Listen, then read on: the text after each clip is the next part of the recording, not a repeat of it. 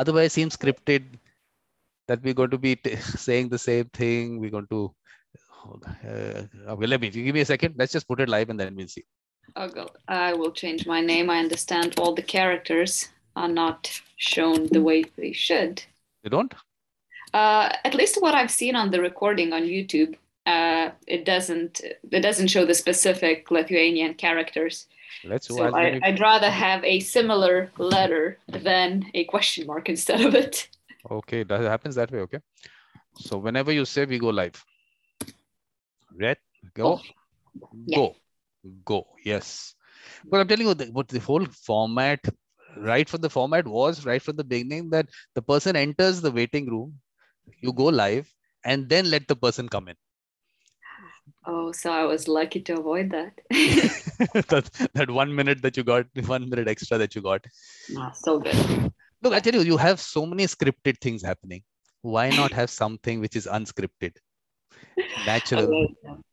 But I think people might be a bit kind of scared if you don't know how it's happening, and then you want some reassurance in the beginning. So I think this is where it comes from. I don't know. But either way, it's good. You still don't see the people who's on the other side of the screen, right? Yeah. No, that's the whole idea. I'll tell you what I've done now. What I do is that you have that your own video. First of all, you hide your self view. So I hide. I don't even see myself. So I don't even know this is like just talking to the person right there. There is nothing else that exists. That's the only way these conversations can go. Otherwise, if you're just conscious, oh, people are watching, who's going to watch it later, doesn't go any further. Yeah, that is actually very right. But one thing I tell you, what has never happened, any of the things that I do, never ask the person to introduce themselves. So should I or should I not? What do you think is a good format? That's a good one. I think, at least for me, it's very interesting. It's just a kind of, a sociological experiment of what people emphasize every time, how they perceive themselves. So this is why for me, it's always very interesting to kind of hear the introduction and, a funny story in behind. So I'm a JAMS fellow for 2020, and sadly we did not go to the US because of COVID, but we had a number of online meetings, like the 12 of us. And then, there would always be a new person in that meeting, somebody who's, kind of presenting something. And then we would go around with a short, brief intro of like every one of us. And then Ellen Boss, who's in charge of the foundation and fellowship activities, she's always laughing how every time people say something different about them. Like, it would meet like every 2 weeks, every month, or, something like that. And every time people introduce themselves and something new comes up or something is forgotten. So. Well, you saw in the symposium also, I always ask people to introduce themselves. I'll tell you why it's important. Like exactly what you said, that every time someone will say something different about it, because every time something different is happening in their lives, and something different is more important than what it was last time. So it's always better to start from there, but otherwise I'll pick up something from, say, maybe like your LinkedIn profile. I pick up a little one sentence and I put it up there. Okay, that's just an introduction. But the fact is, you might have put that LinkedIn profile maybe 2 years back, and maybe you don't update your profile. But I never ask anyone to set their introduction, because the problem is it comes in 2 paragraphs. And I can't. And if I cut from there, then it becomes a problem that I sent you this and you didn't put this. So I just felt that let's not ask the person. Whatever they've put out publicly, let's pick from there. Something you can use, right? But what you've done, Migla, is taken for granted that people know what JAMS is, what a JAMS fellow is. Please take me through it. I don't know what it's all about. Please tell me about JAMS and the JAMS fellow and how it works. That's actually an amazing, I remember when I first heard about it, and I've heard about it from Leonardo D'Urso and Eleni Shalandidu. And they were talking about JAMS because she was then applying to become a JAMS fellow. And this was a mediation competition. It was happening in Athens. And they were like, looking at me, it's like, you should apply as well. And I was like, what's that? But then they started talking about it, and they had a very right word to call it. And it's like mediation Disneyland. And I think it actually is that way. But that's kind of from the outset. But what it actually is JAMS is one of the biggest, I think they might be the biggest mediation provider in the world. At least they are in the US. Mhm.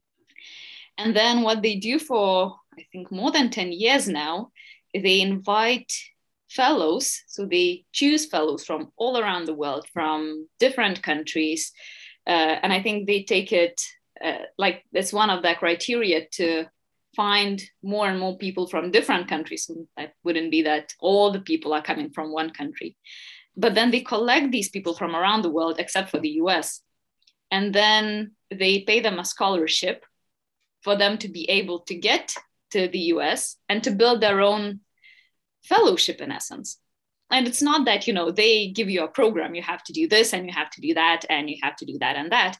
It's not like that. It's upon you based on what you've done previously and where you want to go. And doesn't always mean you want to be a mediator. Maybe you are interested in peer mediation programs and this is what you do. Maybe you want to get a LLM in some of the university, and but you have to apply and you have to go through all the process. So in essence, they support you, and I think the sole fact that you are a JAMS fellow goes a long way, kind of quality wise, your ambitious wise. But then you have to find these people if you want to monitor, just go and shadow lectures, if you want to be a teaching assistant, or if you want to do a research. It's completely based on your project, but then they support it. And most of the people spend up to 4 months in the US doing all these kind of stuff, shadowing JAMS mediations. So I think that's a very, very great project, and I'm just sad that we could not go last year. Mm-hmm. But what was your plan? What were you going to be doing? Oh, so several things actually. I wanted to go on mediation courses there, and I've been on quite a lot of them by now as well. But Harvard, Pepperdine, that's just a different scale, and I think everyone who can and has the possibility should do that. So that was one thing I really wanted to do. I also wanted to go and shadow some lectures on mediation, on negotiation. I also was in contact with court mediation programs and how they develop court mediation, peer mediation programs. So I kind of just wanted to see as much ways as mediation can be. Yeah, mediation on a larger way, a larger view on mediation, and then see where you want to go from there, rather than decide on it based on something that you read somewhere. Well, that's interesting. That's a good thing, actually. That's the way it should be. You should be exposed to different areas. Because look, from the symposium also, what we found out was there's so much happening in the world in terms of mediation. Yes. Okay, you came in late for that discussion on key takeaways. Sorry, I was at work. I can understand. No, now you've got the opportunity to tell me what were your key takeaways, what was your learning from the symposium? No, as I said, I think for me we don't see that many people who are involved in it. It's like we don't see that many people, and it's we live in the age of information now. So we can kind of easily find information in another language. Google Translate works relatively well these days, and you can find a lot. But I think seeing the people and hearing their stories about how mediation works in their countries, it's always fascinating. It's like, for me, and I've researched a lot on what's happening in Europe. So for me, it's kind of a relatively clear landscape of what type of legal acts there are, which countries have mandatory mediation, which countries don't, So I feel comfortable here. But, I remember I was talking to a person from Colombia who said that, they have mandatory mediation there for many years now and how it works. So I think this is the main beauty of the symposium is showing many different approaches, but at the same time, they're all similar. So exactly, yeah. That's the interesting part, that actually everyone's on the same boat kind of thing. Yeah, they are. But the only thing I tell you, initially when I started off and I had written to you saying that the session would be 1.5 hours, it was the initial plan. That I thought was a good time for a session, because if we would have got enough time to interact with the person, because the number of people became so large, you could understand I would have had to take it for 4 months or 3 months or whatever. That would have got too long. But otherwise, that look, I had to gag people. I don't know whether you noticed. I didn't let anyone speak because point is that you have 1 hour. The person has to give a presentation for 45, 50 minutes. In that 10 minutes, if you have people coming in and they take about 3, 4 minutes to even put across the question. They first have their comment and all that. At the end of the day, no real, I mean, we won't be able to get too much out. So that's why I did the questioning and I did tell people, whoever came in, they put your question and comments in the chat, because otherwise it was a little difficult to really, because another half an hour would have actually been good. You would have actually had people interacting and discussions happening. But let me tell you, I should clarify it whenever I have these sessions and tell people why I gag people. Also, there's another reason. People, no one asks me. What my real reason? You tell me. The real reason is that people should feel gagged, and then they should start their own YouTube channel. They should say, "Look, Vikram doesn't let us speak. We are going to speak," but no one does it. I haven't seen people taking it forward. However, when are you going to take it forward? What are you going to do to take things forward? Oh, it's so time consuming. So this is why I'm so impressed with your work. No, it's like, but I think that you've touched on a very good thing. And I think we all have our own approaches of how to take things forward. So for me, for a long time, it was mediation competitions and helping to organize those, preparing the students for mediations competitions. And it's you also dedicate your time to that, just in a different way. So I was never a media person. I take very long to reply because I don't really like messaging. And I'm not the person who can go and, post a lot of posts, but I like to read them and see them. So for me, going on media and kind of exposing it all out there, it's not who I am. But it's more of, I really like to engage with people. So this is why for me, preparing students for mediation competitions, it's an amazing thing. And again, it's super time consuming. It's like second job that you have if you take that on, even if it's a small team. But you usually start from ground zero and you have to go all the way. But then you see how they progress, and that they learn a lot. And not that they will be mediators for sure or something, but they will understand what's happening there, and they will have that skill set if they need to bring it forward. So I think that we all have different approaches of how to make meaning of our time. Okay, but that's not going to be as easy for you now. You've picked up two things. We'll discuss it. Mediation competition we'll discuss later. But why don't you why you should be out there talking about mediation? We have to get people into the fold. We are only talking within that small group of people. I know you heard what Sukhsimranjit Singh said, that look at the number of views that you have on say my YouTube channel. Then I went, after he said number of views, I said Ken Cloak kind of person gets about 400 views. For a person like Ken Cloak, what is 400? Then I went to I did a YouTube search on Ken Cloak. Everywhere, even large institutions which have been there for tens of years, he gets 100 views, 200 views. Mm-hmm. I said, why is it not happening? Then I understood. I actually looked at it and I said, 93 speakers. Okay, right now there are 94 speakers. More than that, actually, if you include Sukhsimranjit Singh, is 95 speakers. No one shared posts. Okay. Few people did, 4, 5 people did. If 95 had put out they shared those posts, if they had reached 1,000 people at least, imagine the number of people you would have reached. That I want to understand. You also didn't share any posts? Why did you not share any posts? I think I'm very self-conscious about what I say, and I'm a perfectionist as well. So, when I write an article, I wrote my PhD, when I wrote like kind of scientific articles, I spent a lot of time on them. And, I knew that I hope every detail is correct. Okay, I'll tell you. But then I think when it comes to live speech, and you don't prepare it word by word. It's not that you go to a conference and you have your presentation ready and maybe you have rehearsed your speech several times. So for me, I think this is what is the most concerning thing, is you want everything to be perfect, but you can never get it perfect. when you're speaking live. Okay, it's not going So to be it's not going to be that. That is just part of what you said. That's actually not what it is. I am saying that like I put out a post of Ken Cloak of his mm, session. Now all of you were a part of the comments. So all of you must have got a message saying that you were part of a comment. All I wanted people to do was go to at the bottom. There's a share button. You don't have to write anything. You're sharing someone else's post. Not a issue. But if that had happened, if I'm saying 93 people had just pressed that button and that post would have gone out, you have followers, so many followers.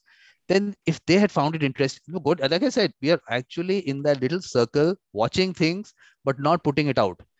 That's the only different thing that I'm doing. I'm just putting it out. I'm trying to reach people, but I've been saying all this. My 1,000 reach 1,000. My 1,000 is not reaching 1,000. My 100 is also not going any further. They're not reaching out. And a person like, look, I'm not even talking about everyone else. Every person in the speaker was interesting. I mean, everyone was interesting. But I'm saying a person like Ken Cloak also doesn't get shared. This post doesn't get shared. I find that really sad. Why are people wanting to hold? It's like holding on to information and good content. I mean, Ken Cloak, when in his opening session, said, "Okay, I give this to you." That slides and all that he prepared. I give this to you. Why are we not doing that? I give it to you. Please spread information. Why is that spread not happening, Migle? Please tell me. Why is that spread not happening? mm, I think that's a bit of deeper level. I don't know. Maybe I can only talk from a personal Yeah, perspective. we need the deeper. We need the deeper. Okay. I think I'm a bit afraid of what's happening on social media. And, if you go on my profile, I've deleted almost, and when I created it, I was 10th in 10th grade or 11th grade. So everything was just starting. And, we would put a lot of information on social media. And, Facebook was very private. At first, you wouldn't want your parents to be your friends because you would be afraid, what they would see. And then, of course, Facebook is, I think, just another LinkedIn.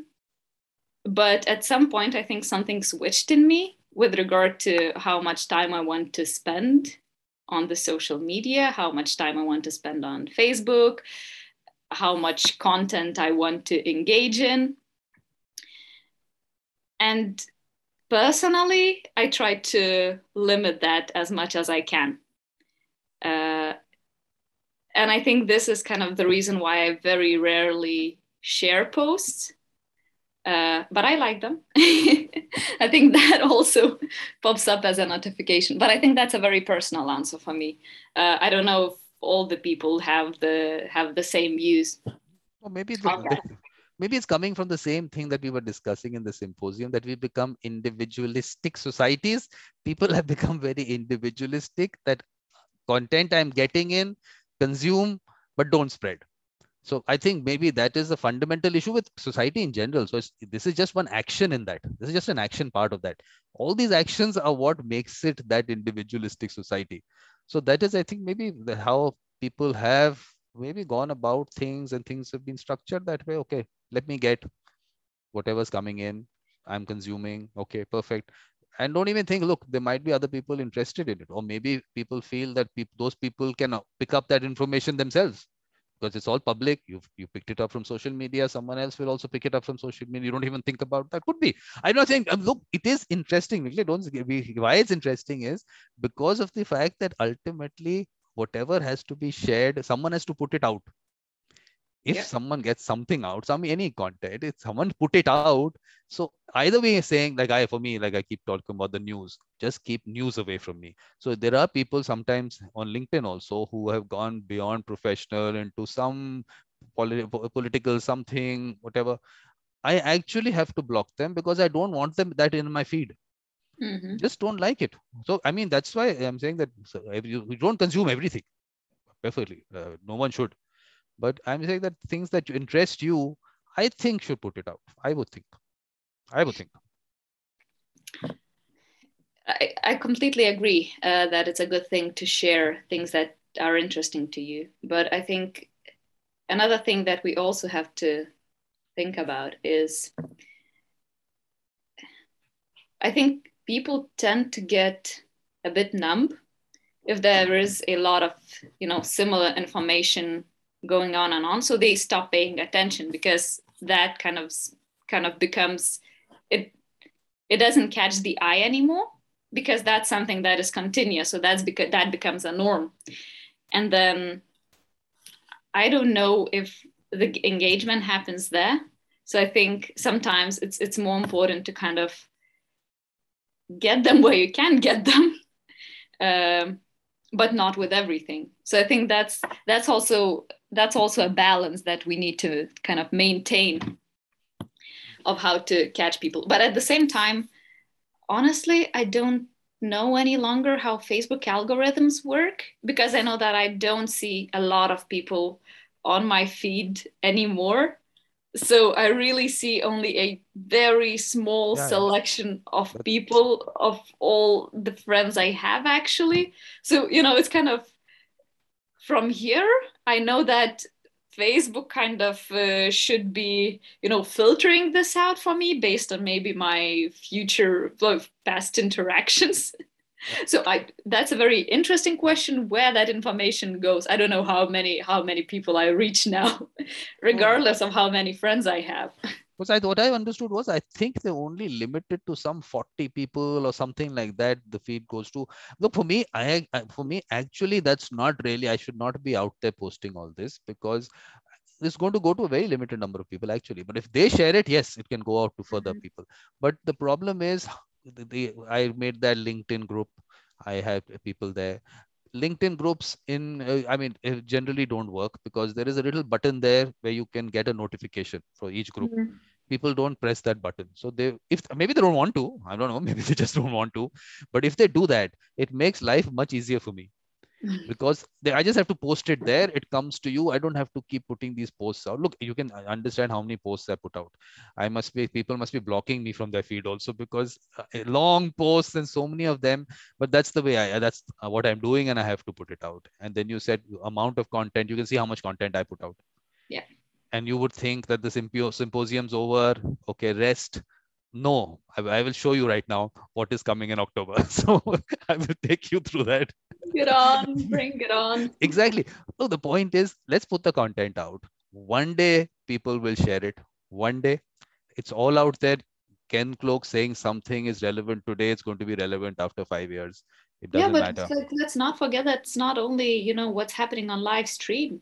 People go and Google information, they That's what search I'm for saying. it. That's what I'm saying. And Yeah. if you need that information, I remember, when I was writing my PhD and I was trying to look in a lot of different countries, and then you want to find that information, you want it systemized, it's like, because it's very hard to look into a new jurisdiction and get everything yourself, all know all the new developments, make sure that you're reading relevant versions of the legal act.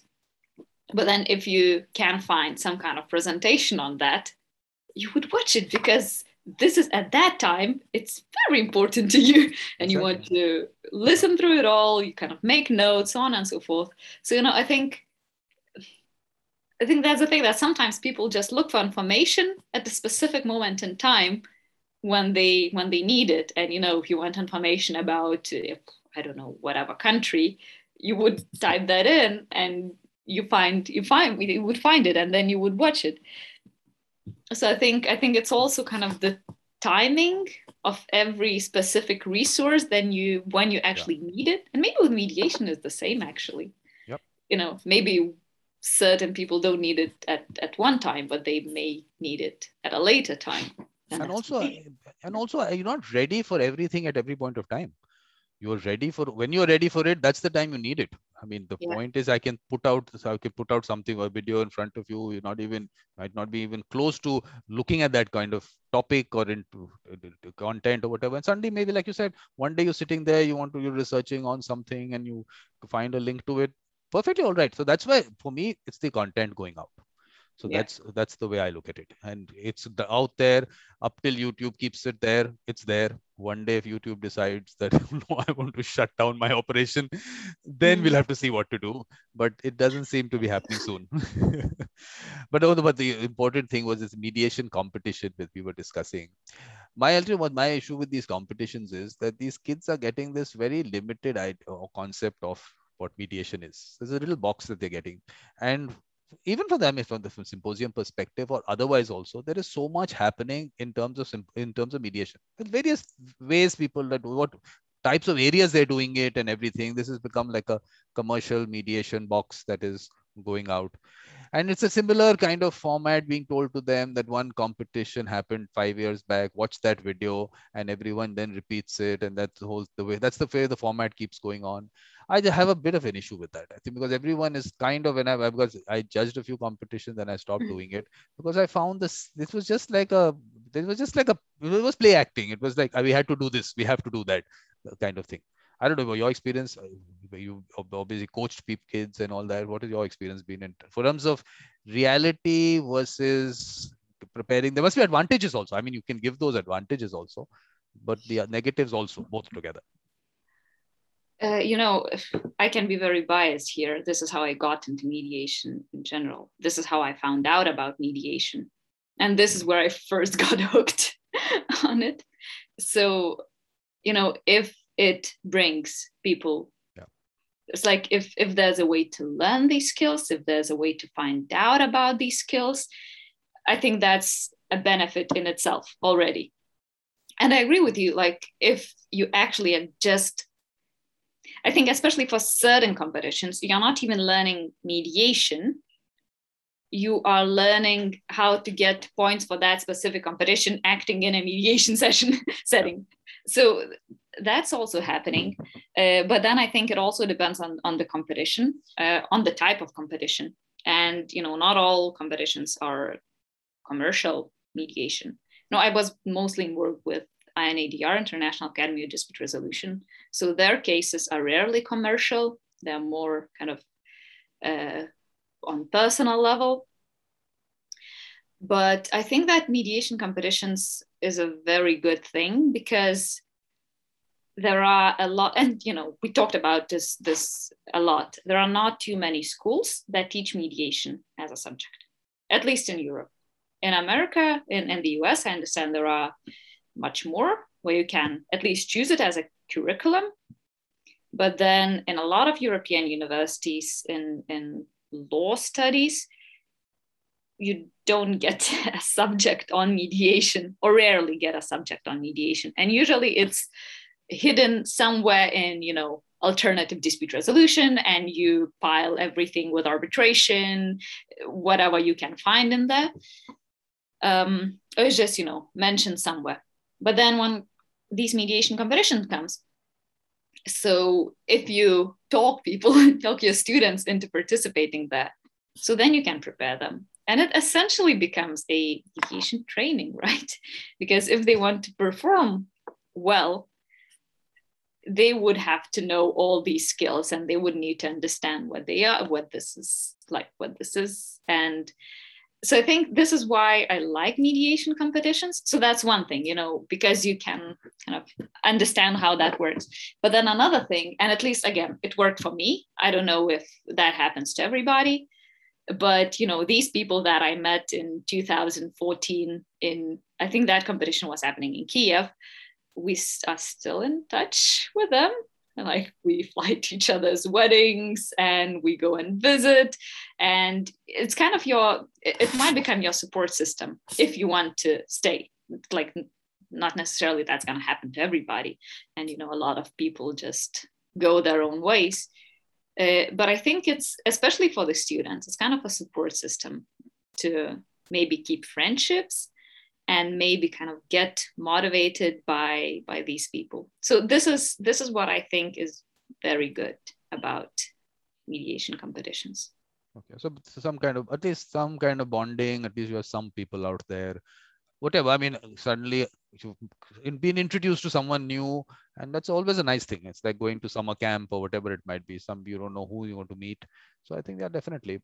But the only thing, and also an introduction to mediation, you're saying that at least that word gets discussed, and whatever, I'm not saying that you're really going to be able to understand what it's all about, but at least to get a concept, yes, there is something like that, and an interest comes in, and then you take it forward. Something like that. Because other negatives, I think that one is one that was discussed, that, you might just go into competitive mode and compete for the points instead of actually prepare yourself for the mediation. Was like, will that stand out as a good thing in front of the judges? Will that not? So I think that's kind of a negative thing. But again, I think that another thing is that there are a lot of competitions that are called mediation competitions, but the people, like the students, don't get to mediate that. They get to negotiate. So they are not actually learning mediation skills. They are learning negotiation skills with a third party present, because at the same time, professional mediators usually don't want to, like, take too much of the sunlight and stage light during that process, because they want to let the students to, show their skills. So I think they not necessarily get the right image of how mediation could look. So I think that would be I think if I were to try and look for negative things in that. There's one competition which I was a judge, and I was told in the briefing, you are just a potted plant. That's it. You just have to be a potted plant throughout the session. Okay. So if they wanted that way, they wanted that way. But for me, obviously, that was an issue, because definitely you were seeing something around you. You do want to come in, but you don't come in because you are told not to come in for whatever. There's their competition. They don't want it. They don't want it.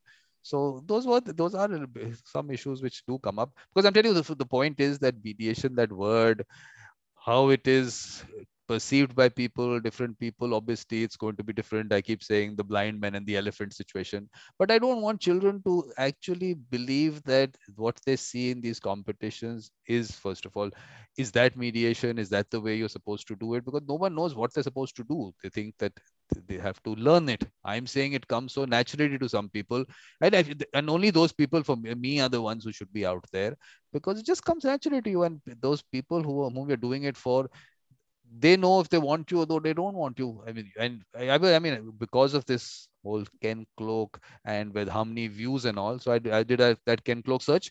I found a very interesting video of his where he's talking about this aspect, that first of all, me doing it in my way will be totally different from the person you referred to, someone sitting there. What she does, totally different from that. And I might not be right for some people. That person might be right for some people. Now you're telling some kids that this is this box. This is how mediation is done.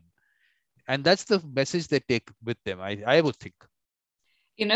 I cannot agree here. And the reason why I cannot agree here, because again, depends on the competition. I'm not saying that all of them are different, that all of them are the same. But I think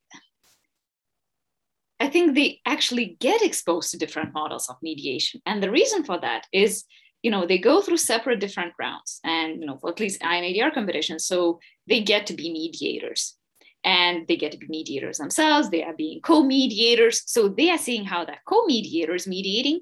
And then they go through at least 3 different rounds where they are acting as mediator, they are acting as an attorney, they are acting as a client. So they also see at least 2 other mediations where they are not mediating.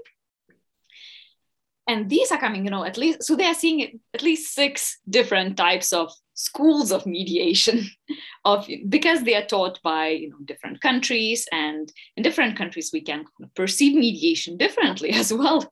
At least how it should look like, and what skills to use, what sentences are okay to say and what are not, what is partiality and what is still impartial. So I think they get exposed to different models of mediation in that way. And at the same time, usually judges, I hope in majority of cases, are allowed to give feedback at least at the end. And then they share their experience. And of course, usually being asked at least not to, say that my way is the correct way, because there are a lot of different ways. But then you also hear the feedback from the judge of how they think mediation should look like.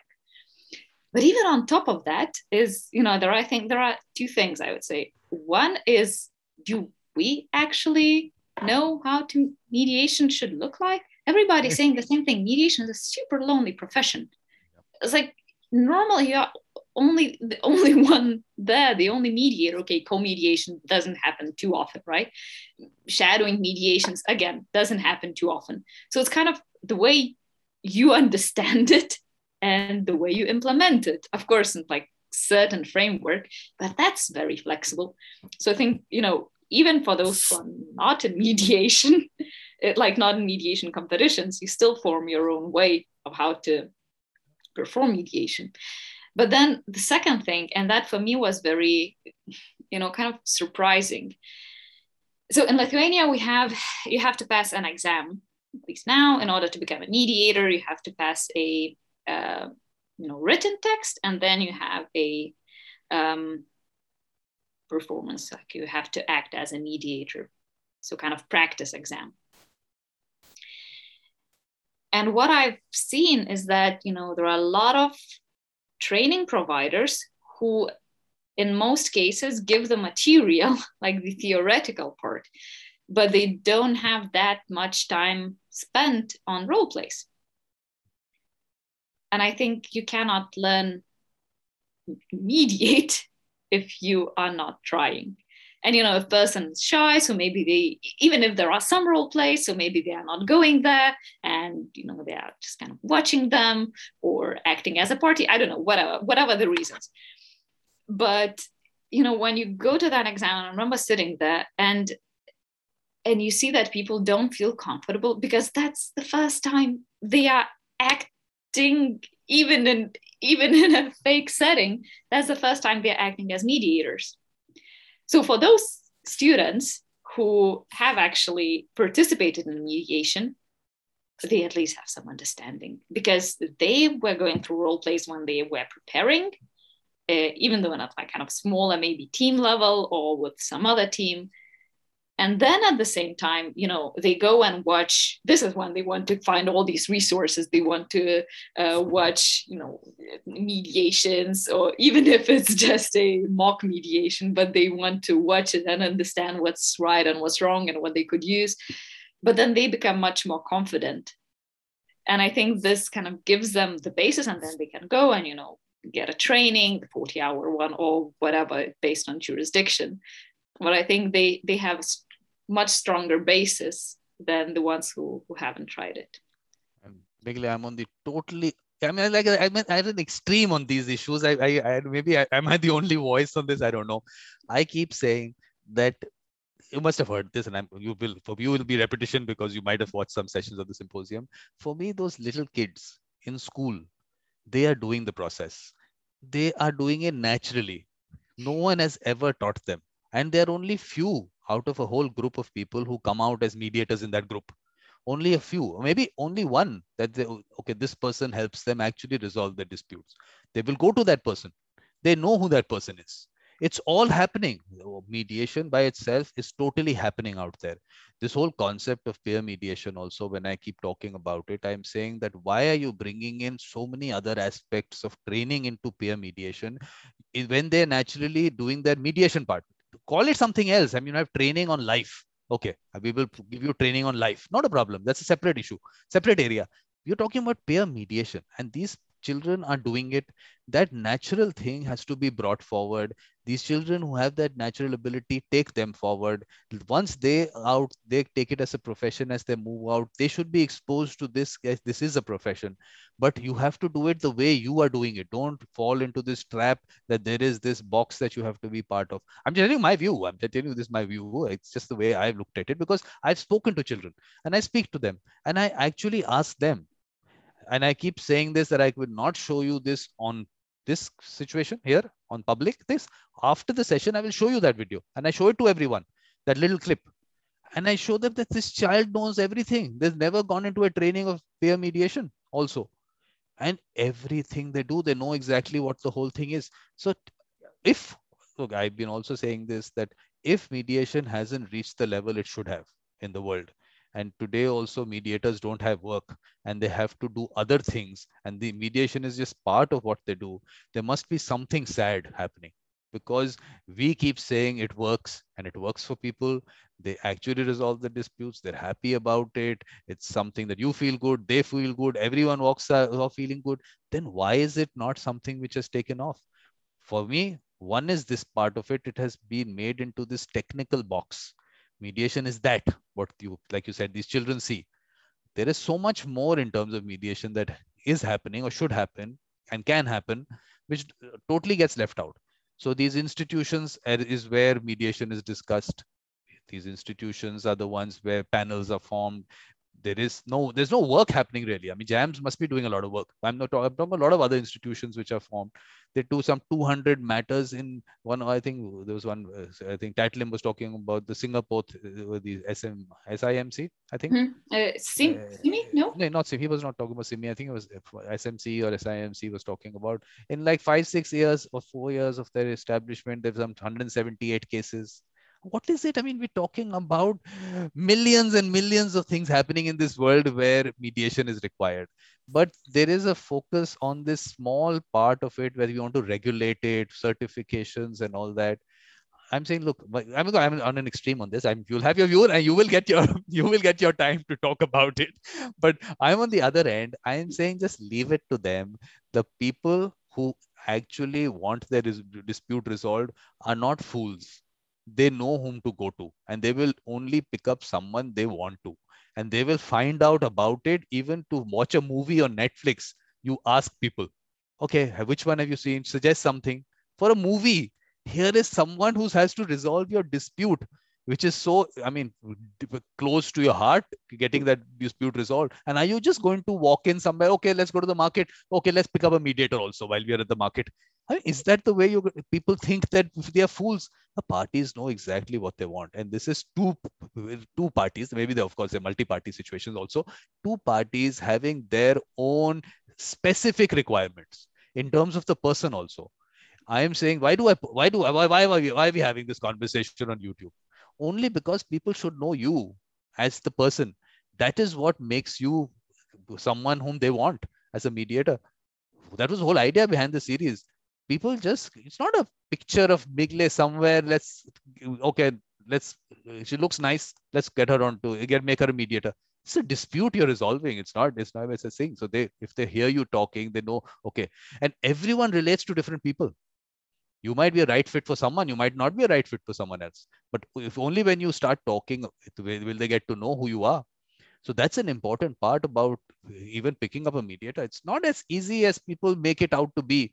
One certification, Migle, certified by so and so, come become a mediator. So maybe that's why it's not happening the way it should have happened. As according to me, it should have taken off majorly. Because I know, if I do something for someone, they go out to tell so many other people. But then how come in so many years, I keep giving the US example, in 45 years, if today those mediators are not getting enough work, although Orith from Israel said, I have friends who are getting a lot of work, but she's part of one organization which is of mediators who are in a certain league. It's a small bunch full. It's a bunch full of people. Of course, that if they're doing cross-border work and she's talking to someone in Israel, is talking to someone in US, yes, that person is doing some work at that level that you are in touch. But we're talking about those 100 million matters which go into courts in the US every year. Why are they going to courts? I mean, for a place with 40-45 years, we feel that, okay, we should look at that and see how we can structure things. A lot of countries do that. They're looking US model. But go deeper, see what's happening. Is there a fundamental issue somewhere? Let's look at that. I mean, we're discussing it. Look, I am definitely not someone who can really change things. I sit on my table with a laptop and talk to people all over the world. There's so many other people who will change things. But at least for me, I have to put that thought out and have discussions on it. I'm not saying we are concluding it. And as Vikram said this, now he doesn't listen to anyone. I've seen him on the symposium also. He just says what he has to say. No, please tell me what you think. I think, and I don't want to sound negatively, but I think, I was all very much for mediation for a lot of years, trying to doing a lot of things, doing a lot of research, publishing, so on and so forth. But then I think, and same thing with the symposium, we are kind of a close community. We are talking with people who are pro mediation. They are all mediators. They want to, a lot. We hear it a lot that, oh, mediators don't have enough work, and what's wrong with that? Why they are not getting enough work? But then we are talking mediators among mediators or people who feel well about mediation. But have you had a person on your beautiful mind conversation who's not, hardcore litigator, or actually, okay, Yes, I yeah. haven't seen that. I would want to watch. MC in she's based in California. She's an Mhm. appellate lawyer. She's an appellate lawyer. So So yeah. yeah, so I think this is what we kind of I think what this is what we need more. And like for me, that realization, I defended my PhD back in May. It's relatively recent, the defense. And then, I was sitting there in my defense with 5 professors, some of them constitutional court judges, some of them former advocates or advocates, uh, Supreme Court judges, people who are really accomplished and they know the legal system very well. They've been in the middle of disputes for a very long time. And then they were all praising my work, the quality of my research, but I would say none of them agreed with the findings. None of them felt well about, and I wrote about mandatory mediation. So it sounds like the mandatory part was kind of the worst in that all. But then something clicked in me. What is, do we hear? We say that we're mediators and we know how to, active, do the active listening. We know the importance of hearing the other party. But then in this case, I just started questioning myself. So do we actually hear the other party? Like, do we actually listen out why they don't want to use mediations, or why they don't feel so strongly and positively about the process? And it's like some of the concerns they have, I think they are myths, but others are legitimate concerns. Mm-hmm. And I think when we start hearing that more and kind of processing more of that, I think this is when the switch can happen. Because again, we know that mediation can bring a lot of great things. Seeing people reconcile, I think without being there, nobody else can understand how that feels. It's like sometimes it can bring you to tears or close to tears of seeing how people who were in conflict for a very long time, seeing that they feel relief, and you kind of feel the tension leave the room in that second, and that that's it, that the burden they have on them is going out. And for me, it's a very strong feeling, especially if I know what beginning of mediation, it's somewhere, oh no, he will never agree to that, you don't even know how kind of person he is. And then on the side, it's like, oh no, she would just take everything, and it's like, she will not agree on anything that I say. And it's like, no way that we'll find a solution. And then at the end of it, you actually see them finding a solution. So I think that's the thing that, let's say, an outsider person who was not a part of a successful mediation cannot understand. But at the same time, again, I think there are legitimate concerns they're having. Sometimes mediation requires more effort, more emotional engagement in the process than maybe, arbitration or even court. Because now it's like, a lot of written documents. You don't actually have to face the other party. You just sit there, go through your arguments, and that's kind of a nice game. You're kind of playing a game. If you want to win, you go on and you find your articles, like find your arguments, find your argumentation line. That's kind of exciting as well. And it's different from mediation, because in mediation, you cannot win in a sense of, I beat you. You can only win if the agreement works for both of you, but usually it means that you lost, like you had to give something up. But I don't think that there are a lot of mediations that one party comes in and just gets everything they want, and then another party comes in as well, gets everything they want. So most likely they haven't been even talking at all before that. So I think that's the case. Like, if we are talking enough with people who are not supporting mediation, or so maybe like legal professionals who don't want to take their clients to mediation, or firms who do not want to engage in mediation, the disputes they have. And there are some reasons why certain disputes may not be well suited for mediation. And then there are others who are perfectly suited for mediation. So I think that's... No, of course, what you're saying is absolutely right. Of course, on the emotional part of it, and surprisingly, you'll see you obviously handle family matters. I don't. I only do high value commercial. In that also, those emotions are there. When that settlement happens, you would think, no, it's just a commercial matter. No, because people have been going through this for a process for so much time, and when it's like a relief, it's like a stone off your chest situation. So those emotions are everywhere. For some reason, people would think, no, it doesn't happen in commercial, it happens there also. I mean, the important part that we have to understand, one, of course, is that people don't even know about the process. But like you said, we are talking within a small community, and we know what we're talking about. So that word has not gone out. You'll be surprised or not surprised, I don't know. But actually, people don't know. We think that everyone knows what it's all about. We just have to tell them, why don't you try mediation? And they know what we're talking about. They don't have an idea that arbitration, mediation, confusion, you can't even imagine how much there is. And people know even institutions are adding to it by saying this is arbitration and mediation center, or say institute, or whatever. Focus only on mediation, it doesn't happen. There were some young people in India who started something, and they use the word related to, they only mediate in it. And I realized after some time they've gone into promoting arbitration. What signal are you going to send to the young people that they were dealing with? I mean, they're trying to promote it with the young people. What signal are you saying that there is some connection there? Just the fact that I was so happy that someone's focusing only on mediation and saying that, coming out as an area by itself. Either look, that's why I also, I don't know, with Sukhsimranjit Singh's session also, I was initially, when I spoke about the fact that, why do I say support me? Is because everyone otherwise ultimately goes the institution route. And once they go that route, the second step is, where is the money? Oh, money is in arbitration. Come on, let's jump on that now.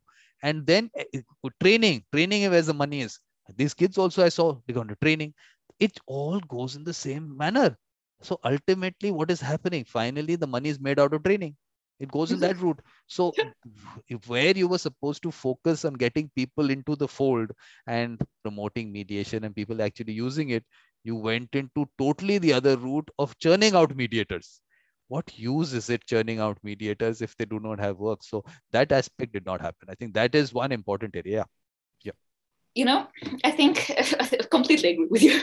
I think that's why, and it's like you can find a lot of books written on the subject. Okay, not a lot of books, but you can find it mentioned in books saying that the supply of mediators vastly outgrows the demand for mediators. We have so many mediators because people feel good doing it. That's a nice thing to reconciliate parties. That's kind of a check on your, I don't know, whatever you believe in, but your soul, or it kind of makes you feel good. And I think this is why people want to do mediation as profession. But I think, and I was like actually thinking about where the future goes. And I think there are several aspects to it. I think on one side is, again, we kind of have to understand why it is not popular. And there must be reasons for that. Something that we are not seeing, something we maybe don't want to see. But then I think another thing, and again, what Sukhsimranjit said during the closing remarks, and I was saying, it's like, okay, why it's not a pop culture in a sense, like it doesn't gather views. But I think mediation skills aren't unchangeable. You don't have to pursue career in mediation to use mediation skills. And then this is what I found very interesting is, so we've organized a World Mediation Congress just this June, an online event, I think around 20 speakers. So nothing compared to your levels. Not even going that way. No, there is not going to be any other Woodstock of mediation. Everything else will just be...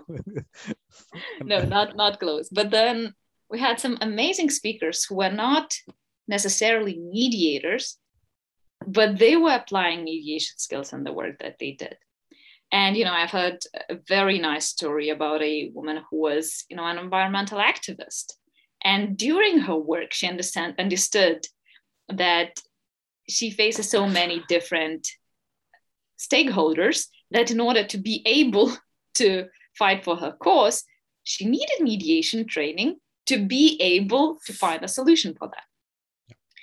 And then we had, different stories of kind of applying mediation skills, not necessarily kind of just using mediation to resolve disputes, but applying mediation skills to, find a common ground.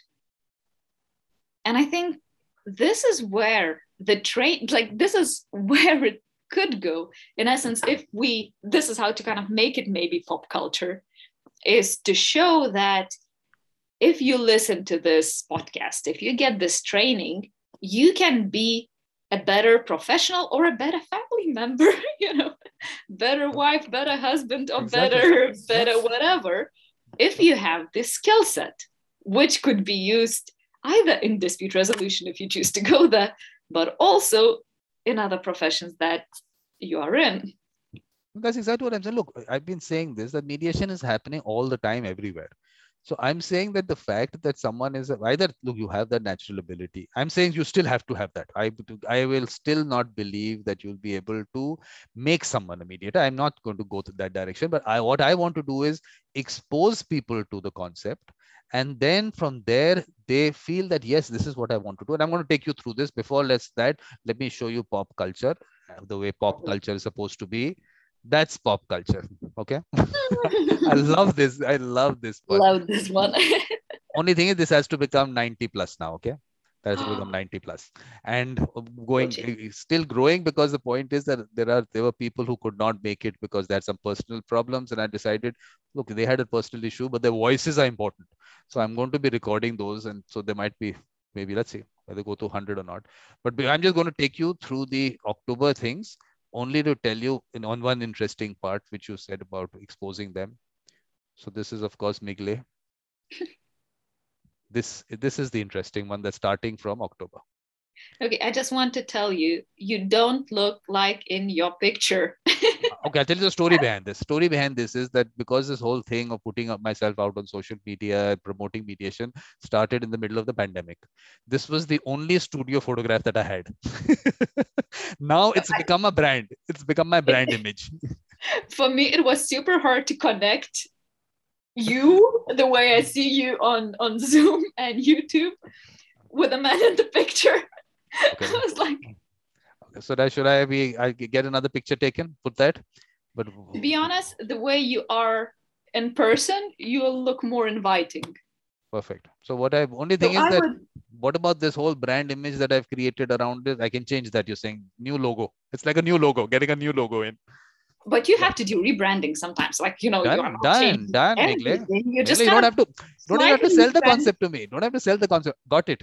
But I just have to go to a good person to take a picture. That's all. I'll do that. I've done. You just need an iPhone. They have very good studio kind of things. You think? You don't even need that. You get your studio lighting. They just remove all the background. Perfect quality photos. Okay, let me try. Not that I'm advertising something. Okay, so what is the concept behind this lecture series? There was, I don't know whether you've seen any of this, but there's a show that I do, Evolution of a Mediator. So Ken Cloke was on the first one. So what was his statement? Let me read that statement out to you. One sec. What was his statement? I put it down. I want to repeat it exactly the way he said it, because I don't want to put any words in that. And that was the inspiration. And I want to put that across to you, because what you said is exactly in a way what I'm saying, but my target is a little different. I'm not saying that you will make everyone a mediator, but the people in families, communities who have that natural ability, bring them out, and then they do mediations, like I said, within families, within communities. And then from there, we take it forward. So what was the terminology? I want to give the exact sentence. Give me you built such a build-up now. You have to find it. No, it's just one sentence of it, but I don't want to quote it even one word wrong, because I don't want to say I made it up. This is exactly what he said on my show. The videos online, it's lying there. So I just want to say that one sentence of his He said, I went for a lecture about mediation, and in 2 minutes, I knew that my life had fundamentally changed. So, if I can give those 2 minutes to people, I mean, of course, this is going to be lots more than 2 minutes, but if I can give that to people who might not have access ever to that training. He went for a training, he was a judge, and a judge going for a training and access to training is so different. But how to get this out to people who are not in the mediation circle? That's the whole idea behind this. And how do I do that? Meghla, you are doing my rebranding. Please do this part of it. Tell me, how do I do that? Don't forget that we are living in a, consumer society. People want TikTok. Threes don't have that one. Don't know how that works, but I know that it's out there. But they want quick, short videos, something they could watch ASAP and kind of want to understand. Like people now want to be experts in seconds. and this is actually what's happening. They want to watch one YouTube video and then be an expert negotiator because they watched the video. It's like not exactly how that works, but still. I think in order to get people hooked, they would really start small. How short is short? How small is small?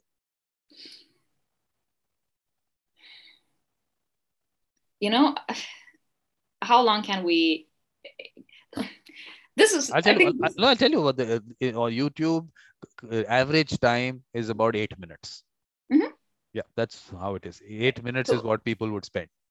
I think I rarely listen to a podcast that is longer than 30 minutes.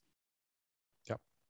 So, it's like, because when you go for a walk or something, usually you don't, this is when people usually walk, listen to podcasts. It's either when they're commuting, I don't know, by public transport or by car, or when they, go to walk their dog, or some kind of short spans because you want to use that time efficiently and learn something new.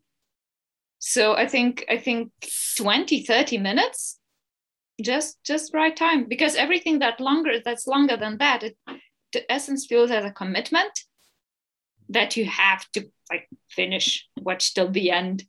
And it doesn't, it's no longer that fun.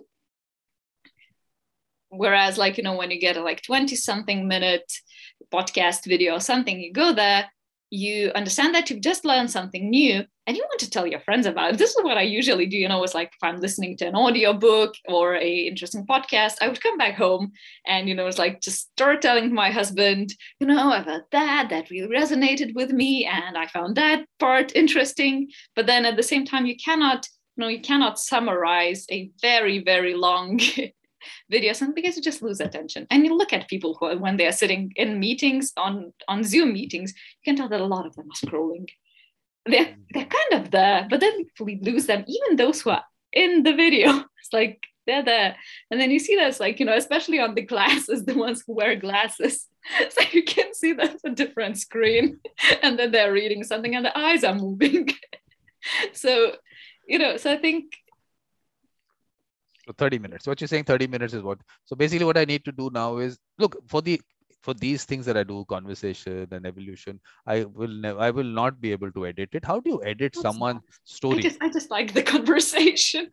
Exactly. The idea is that, okay, I'm not saying that everyone will want to watch it or see this, but once you get in, are you going to go through with it, or you feel you want to take a break, come back to it? I'm okay with that. But I cannot put it into parts because look, conversation flows. I mean, and it can flow whichever direction. Look, I enjoy these. I watch sometimes. I watch my own previous episode, and I'm just watching, listening to it. Sometimes a smile comes to my face with someone saying something. You just get involved. I enjoyed. I'm not saying everyone did, but the point is, I put them out because I enjoyed.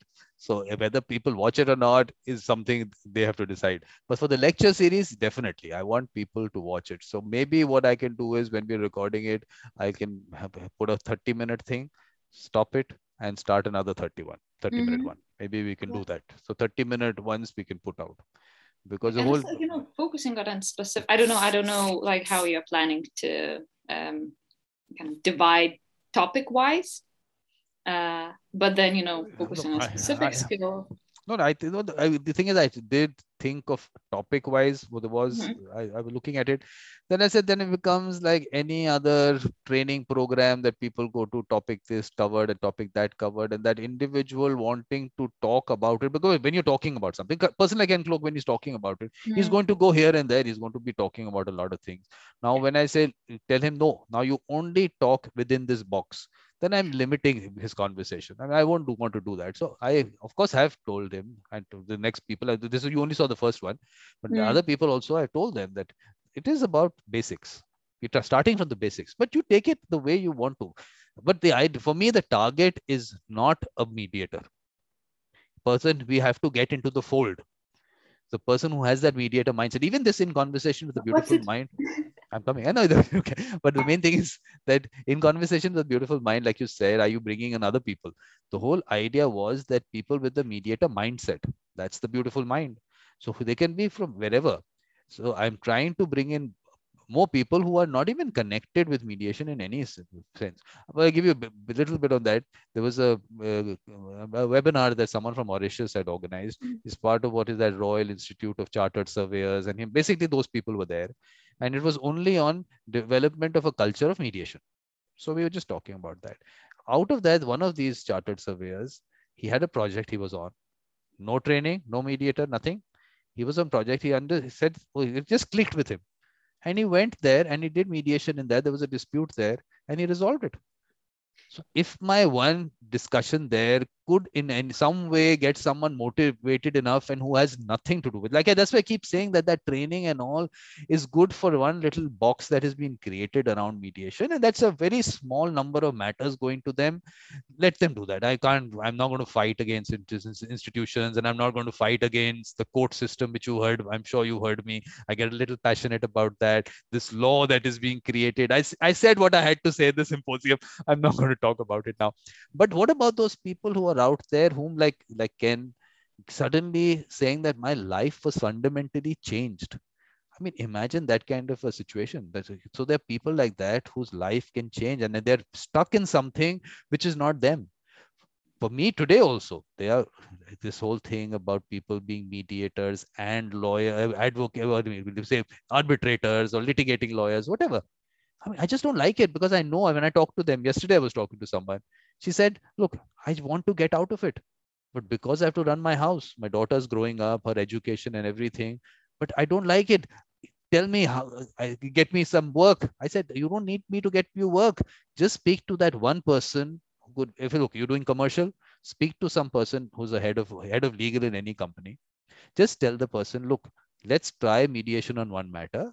You pay me what you feel as value delivered, which I've been saying all the time. Don't say free, pay what you want. Just get your entry into a door where there are lots of other matters behind it. And you see how things change. So I'm saying they're frustrated. Not I'm using that word, they're frustrated because when you have that mediator mindset, there is no way you can go to a courtroom and argue a matter. I could not do it. Okay, so I'm very clear about it. I can understand what they going through. It's a different mindset. When I keep saying mediator mindset, it's a different mindset altogether. Everything else is a compromise. That one argument that you have to do in a court is a compromise only because you have to run your house. Otherwise, you would never do it. That's the way I look at it. What do you think? Also, my work now is kind of I'm representing a company in dispute, so I'm actually kind of having to prepare arguments in certain points. So I think that you can do both, but I think it's pretty difficult because you kind of you switch hats, but you switch your personalities to some sense as well. Because I think in mediation you are kind of more caring, more maybe protective, but in a sense that wanting to protect maybe people's feelings. And when you are kind of arguing in a dispute, when you are a party, you are all, very kind of very step-by-step logical approach, arguments, and kind of a bit of adrenaline going in, a bit of a fight kind of mentality. So I think these are different approaches. And I really wanted to, you said something that I really wanted to comment on, and now I forgot. You should come in at that point. There's no concept. This is by being polite, you're not being there. I'll shout next time. Cut me off right there. I mean, okay, I will, because I really wanted to comment on something, and now I forgot. But I think I disagreed with something. Meghla, you're not that old. You're not that old. You have to. You could not forget. He'll come back to you. He'll come back. I will come back. I think we will. No, but this split personality thing that you're talking about, I'm saying it's a compromise. If you have that mindset, of course you can do it.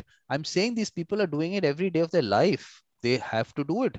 You can do it. But do you want to do it? Question is that. I'll tell you, the point is there was particular arbitration. Okay, there was a point when I was not only a mediator. There was an arbitration. I was a lawyer for one side. Okay, not one argument took place. I said, let's reach out to the other side. I reached out to the other side. That other side, look, I don't know, developing trust or whatever is it. They did not involve their lawyers. They only spoke to me. I said, got that matter settled. I could not do that argument thing. I mean, it just seemed like a waste of time. So I'm saying even in that situation, you have to find a way out of it. You just have to do it. I mean, there's no other way. Why would I want to go through arguments when I can see that they can settle the matter? Or I have to make sure. I don't even see. I have to make sure. I'm like that kind of person. So everyone can do that. But some people, okay, there are limitations. Yes, in their whatever their workplace or whatever it might be. You know, I will cut you here because you told me to cut you out. Cut me out anytime. You know, I think that's again, like some companies, especially those who are facing a lot of disputes, and there are a lot, like, you know, customer complaints or something like that. You know, I don't know, Amazon, eBay, whatever. They see a lot of it. But then I think mediation could not always work. And, you know, it wouldn't be a good commercial solution, or at least not in all cases for the companies. So that's kind of, I think that's the thing. We have to differentiate when it is actually worthy to go through mediation, and when sometimes it's easier or maybe commercially more sound to kind of argue the case and, you know, just get a resolution which is let's say binding or coming from a third party. So that's always, you know, it's like in some cases mediation is an amazing solution and it can do what no other type of dispute resolution can. But I think it's not always suitable, and there are reasons why, especially big companies, maybe don't want to use it on daily basis. No, don't say that. Don't say that. That's my bread and butter. Okay, they do that. No, I think you're talking about different complaints here and about different. No, definitely. No, I'm not. Look, I also, like I said, I do high value commercials, so I can understand where you're coming from and those things. But I'm still saying there is scope everywhere. I'm not saying that there is not scope everywhere. There is scope everywhere. It's a feeling. So eBay concept. That's why I had called Colin Rule. He's done it at that scale. Yeah, no. That's a different scale altogether. I mean, 40 million matters being done every year. That's huge scale. So there is it. So that mediation concept, I told you, we didn't discuss it so much. I did point it out to him that eBay tied up with Square Trade, an organization where they said, okay, if you want a mediator, then you have to pay $15. Everything it's taken care of, something like that. I wanted him to elaborate. That didn't happen in that discussion. So they had tried it there. There was some concept there that they did try. So it's not that they did not try it. Of course, that whole value might have been, maybe the dispute might be for less. The guy's not going to spend $15. We don't know what the situation was. But I'm not saying that. I mean, what I'm trying to say is that there is, for a person who wants to practice as a mediator, first, for me. I rememdered. Yeah. Just because I said you're not that old, everything comes back. Yes, it came back. No, you know what I wanted to say? I wanted to talk. That's coming back to what you said, that you have to get your foot in the door. And I hear this on so many different panels, discussions everywhere. It's like people, just have to find one lawyer who has those 5 cases they don't Lawyers, want. lawyers, no lawyers, never lawyers. Okay. So it's like, that's one suggestion. Others is like, okay, so just go find a firm which does like maybe employment matters. They have a lot of them and they want to settle them. Just get that one and rock it. But then I think, and I was in that situation when I just started. I went through a lot of training. I've read a lot. I knew a lot, but I have never then mediated anything. Yep. And where what was my first mediation, that huge matter that would define my career. I wouldn't think that that would be that easy to It'll be be a very good easy. mediator It'll on be, the first it'll case. be very easy. I'm telling you. Again, I'm telling you, it goes back to natural ability. For some reason, people don't understand. It's all about being yourself. That's it. Just be yourself. Don't even think about it. That's why this training is an issue for me, because you can't sit in a mediation and consider theory. What stage of the mediation are we in? Is this an impasse situation? What am I? No, that's why I did not go for any training. Of course, I was almost into it last year, just almost there. Luckily, it didn't happen. Luckily, I'm really lucky. I'm telling you today, I would not have been able to say that I have not done training. But I'm And telling you're you, very proud of that. very proud. It's like I'm so happy about it, because how do I tell you that you training is not a good thing if I've done it myself? How can I say that? So even getting to No, yes, but you I can say have. that I've done it and I know that it wouldn't have helped, or it made me a worse mediator. No, but even that book, Getting to Yes, that everyone talks about, I haven't read it. Because first of all, I don't read book. Oh, okay, I'm coming to that. No, that I have to take digress. No, okay, I'll come back to later. But the point I've is heard you that say that, so it's okay. no, but the point is that the people, the user, no one is going to the user and telling them. I mean, I'm saying that some people are definitely, but everyone thinks that we have to go to lawyers and whoever, law firms or whatever. I am saying there was one particular, a few $1 million involved in it. Mm. The party, I'm dealing directly with the company. They got me in because of that relationship and everything. They did not involve the lawyers. Only a lawyer was called in once because we just had to check something. The lawyer Mm. was called in. That's it. People don't want lawyers, but lawyers have the control of mediation in the US. So everyone thinks that is the model to take. Okay, we must keep the lawyers happy. We must go through the lawyers. No, you have to create a different model. Only then mediation will develop and mediators will develop. Otherwise, yes, mediation will develop for the lawyers. They'll make all their money out of it. They will pick up the mediators from the court system, which Jeff was talking about. I don't know whether you saw Jeff Kitchavin's session. Did you see? Said he Mm. was part of the court system in the US. He's a very senior mediator and only practices as a mediator. So he was in part of the court system. He half day he had given for free mediation, and he was picked up only for that half day. And every time those same people would pick him up, and he told them, "Why don't you pay? I mean, you do." He said, "Look, you have offered your services for free, and we are entitled to take it. We are going to take it free." So the mediator gets nothing. The lawyers, as mediation advocates in that mediation, make their money. And that's a damn good model for them running. And that's why we say, oh, damn good US model. Just check, go a little deeper into it. So I'm saying, don't even touch that model. There is so much work out there, so much work out there. But the right people are not spoken to get foot in the door to the right door. That makes sense. Not every door that I want to put my foot into. So I'm just saying that if you do talk to people, for me, has to be someone who has repetitive cases and lots of cases lying there. So getting your foot into the door means if you do one good mediation, successful mediation for them, which I make sure I do, and after that, they're sold out on it. That's the only route to go. If you, for me, that one off is also not going to happen, or it will not going to make me not so good for me. But yes, one off can happen. But if someone has 50 matters lying there and they try one and then you get another 49, aren't you happier that way? Someone is sold out on mediation and wants to do it on all of them. So I'm saying that route is available. No one talks about that route. So I just move away from this lawyer thing. It's just I don't know. I mean, that's the way it's worked for me. So I can only say that whatever's worked for me. And I'm saying that people don't want the lawyers involved. It was I why do everyone keep saying, okay, lawyers required because it's a very, very complex matter. For me, okay, I'm a little lucky in that sense that I am a lawyer. So, and I have handled matters of huge scale. So that becomes easier for them maybe. Mm. But I'm still saying that a lawyer is a service provider. A mediator has to have other skills. Subject knowledge should not be one of the criteria.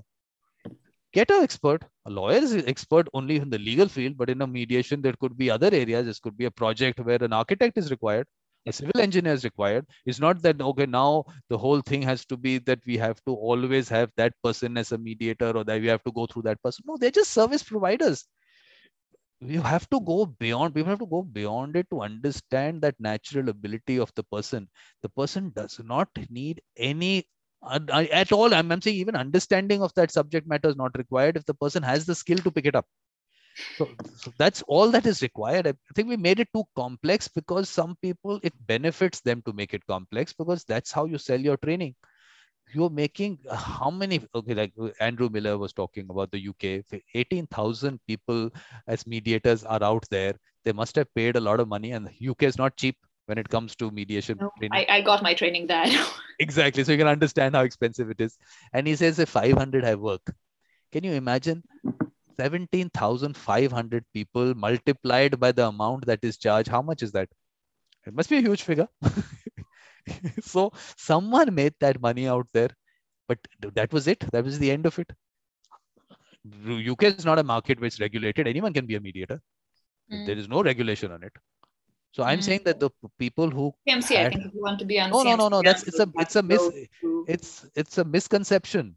You have It's to go through an exam, no? No, it's a misconception. No one talks about it. There is no law to regulate it. CMC has become this organization which people think you have to be registered there to practice as a mediator No, in you don't. UK. You don't. But if you want to be registered If there, you then want you to be, have to yes. go. If I'm saying, what Yeah. is the use of that registration if at the end of the day it's just a registration? And that's Have what you has seen all become. these people on LinkedIn with, LLM, CR, and all Yes, that? yes, yes, Like, yes. why? So there's You know what they're advantage. practicing as? They're practicing as lawyers, they add arbitrators, everything else, and mediator is one thing because yes, it is something that people are talking about. Let's put it in our name. The work, actual work, how many people? He said, so I'm the, I look, a person who's insider there will know better. So I don't even have to do a research there. I didn't even ever go to Google and check out what he said because Andrew Miller is a very senior mediator. And if he's giving a figure out, I have to take it. My Google search might not give me he might be more authentic in his information. So if I take his information, I mean, 500 people getting work must be what the situation is. So, and I'm saying there was one person from UK I was speaking to, very nice guy. And he said, look, I've done this training and everything. I'm not getting work. I had to, exactly what I was telling you. I told him, look, why don't you go to your local, I mean, in your local community, there might be some businesses. Just go and tell them the same thing that you just, any matter, let me just help you try and resolve it. You can pay me what you want. Just do it. Just go talk to people because conversations haven't happened. I used to go to one of these, you have these networking things which happen in the UK. I used to Mm. just go to one of them. And my whole concept was always wherever I can have a conversation about mediation. I also used to tell them, look, I know you're not going to take me as a mediator. And this is not the purpose behind this. Just to tell you, and just a question to ask you, do you know about mediation? That's the question. And actually, be surprised. We keep saying UK is a very mature market in mediation. There were businesses, these were people who were business, they did not know. Oh, I've heard the word. I don't know what it's all about. Can you imagine if this is Yeah. awareness is not gone? So, Migle, now we have to take it to the user. How are we taking brand image? You have to change. My photograph will change. Okay, I'll change that. But how are we going to take this entire thing? Look, like this lecture series. Okay, we spoke about this lecture series. So this starts on Wednesday. This lecture comes in. Ken gives this lecture. Half an hour, half an hour. Okay, 2 modules. Make it 2 modules. So these are the suggestions. Like this is what's important. So we make 30-minute 2 sessions. But now, how does it reach the user? I think this is why the training is selling, is because, people want to make sure that they are going somewhere and they want to feel that sense of accomplishment. And, some people go back to universities, some goes back to LLM because they kind of can't say they are bored with their lives, but then they don't know where it is going. And, they are in their careers, they are doing okay. but there's not that much excitement, or they want to take their career to another level. So then I think this is when they start looking for additional training. First of all, that's something to put on your CV. And then it's kind of, training is always a hope that you will go somewhere from there. False hope. Sometimes, maybe for some, it's a good idea. It's like, and for me, when I go and listen to a training now, I never expect to learn something, that I'll go from there and then I'll know how to do everything. For me, 2 or 3 good ideas, if something kind of sticks with me, 2 or 3 ideas from maybe 2-3 days training, for me, that's a lot already. But then, that's my expectation to a training, to a 2 or 3 days training is, 2 or 3 good ideas that maybe will stick with me, or maybe I'll remember them when I need them. But I think this is why people want training. So I think if you want to show how mediation can be helpful, so I think it also have to, even from their, from their names or the way the titles, it has to be shown how they can use it. Maybe mediation skills to be better at handling meetings or leading meetings. Because actually, mediation skills, for me, it helps a lot, summarizing and helping people to speak. It's like, these are the skills that you can learn about mediation, but then you apply them. Yeah, absolutely. No, I totally agree with you that it's required everywhere. But my only thing is, right now, I have to identify those with the mediator mindset, bring them out. It's not like I keep saying, it's not coming under my umbrella. I'm not saying that you come and you part of this mediators collective that I have. You don't come there. I mean, that's a very selective thing. I only have a few people I bring in there. But I'm saying that if you get motivated by a lecture by Ken Cloke, and you think you have the mediator mindset, you can take it forward wherever you are. So we have to get it out, that message out there, that whatever way, look, Ken will tell us if he fundamentally changed his life, then why did it change his life? What did he hear? So he puts that out. Perfect. We've got that out. We have this half. Okay. However, you'll term it, you'll give us some sentence to it to attract people. Okay. We'll do that. But then the next step, it has to, for some reason, all this information is stuck somewhere. Look, everyone has people in their network who are not mediators or not in the circle. I don't. Why? But I'm sure people have in their network other people. I'm trying to bring people in. No, it's not that I have like this. I think these chartered surveyors, a lot of people from there I have. As they come in, I'm perfectly all right. Students come in, not a problem. But I'm just saying, largely there will be people who are mediators or who are somewhere related to that field. But we have to reach out to the others. So only if Migle shares these things, she says, yes, social media is a good thing. One of these days, it can be a good thing also. It might have its negatives. So let's look at the positives. So she sends it out and it reaches someone who just in that half an hour, if it changes someone, so what half an hour? Ken says 2 minutes.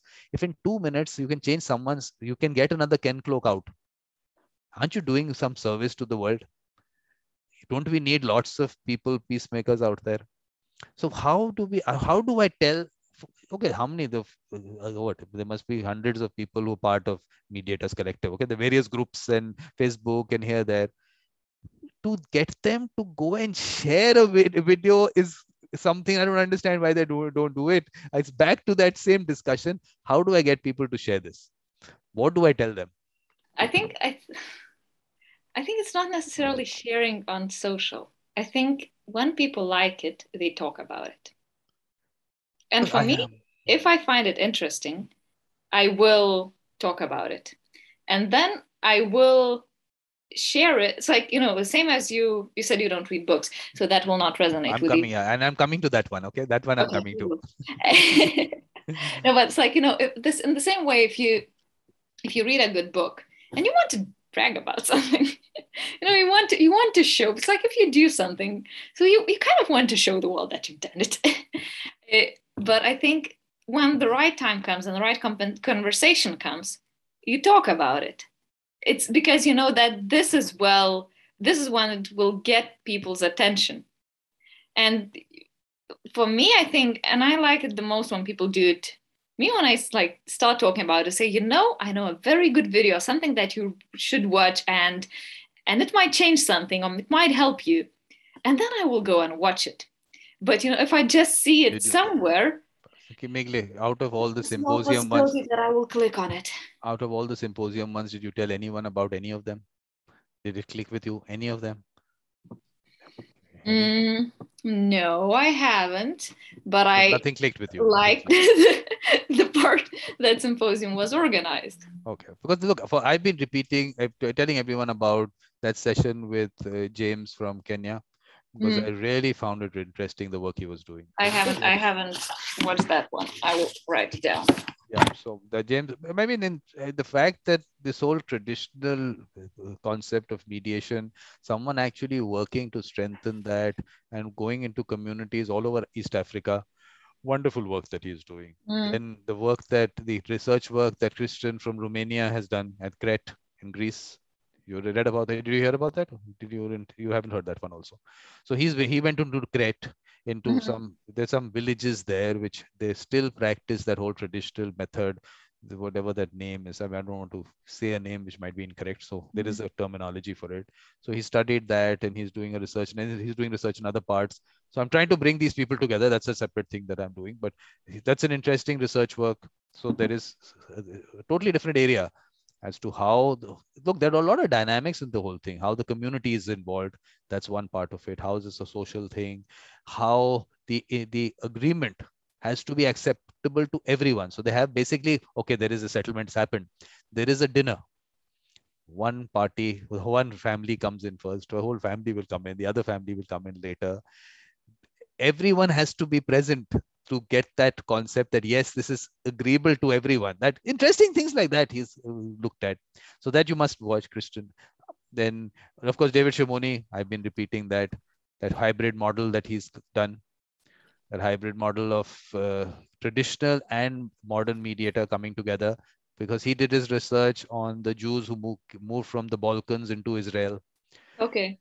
So he actually went into them. Of course, the traditional dispute resolution system where the rabbi people go to, and of course the rabbi will tell you what to do. In a way, you would do what he tells you. So he's looked at that aspect.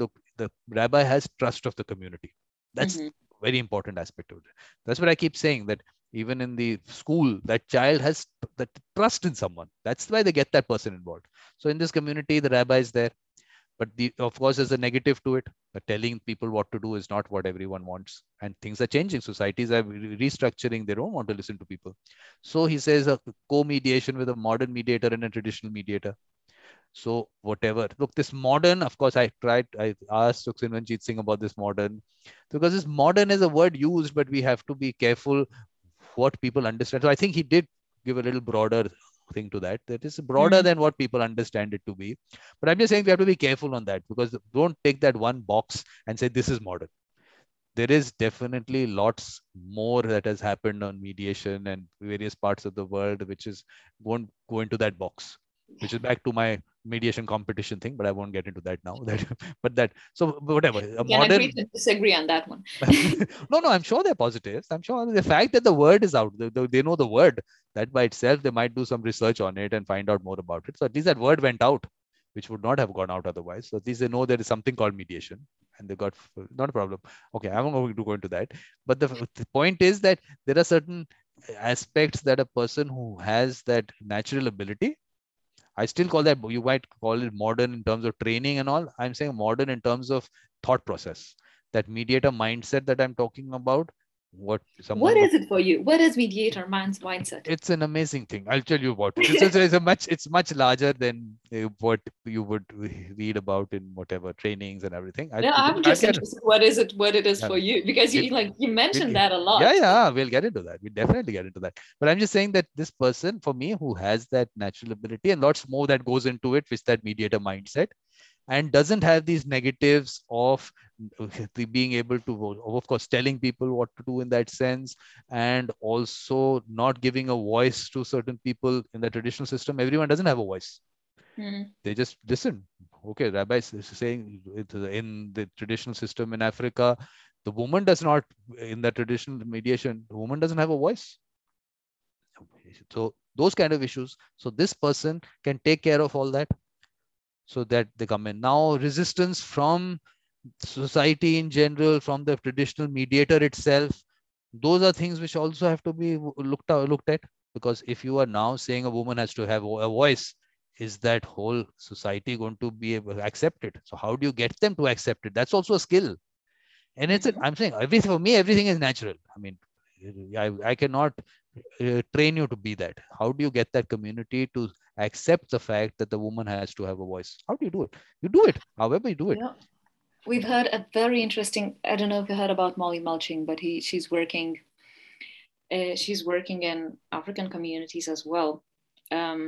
And she was talking, again, we had as a guest in the Congress, but she is a very interesting woman. And this is what she was talking about. And this is what I said, it's like, when you can apply these mediation skills in other areas of work. And she was also talking about,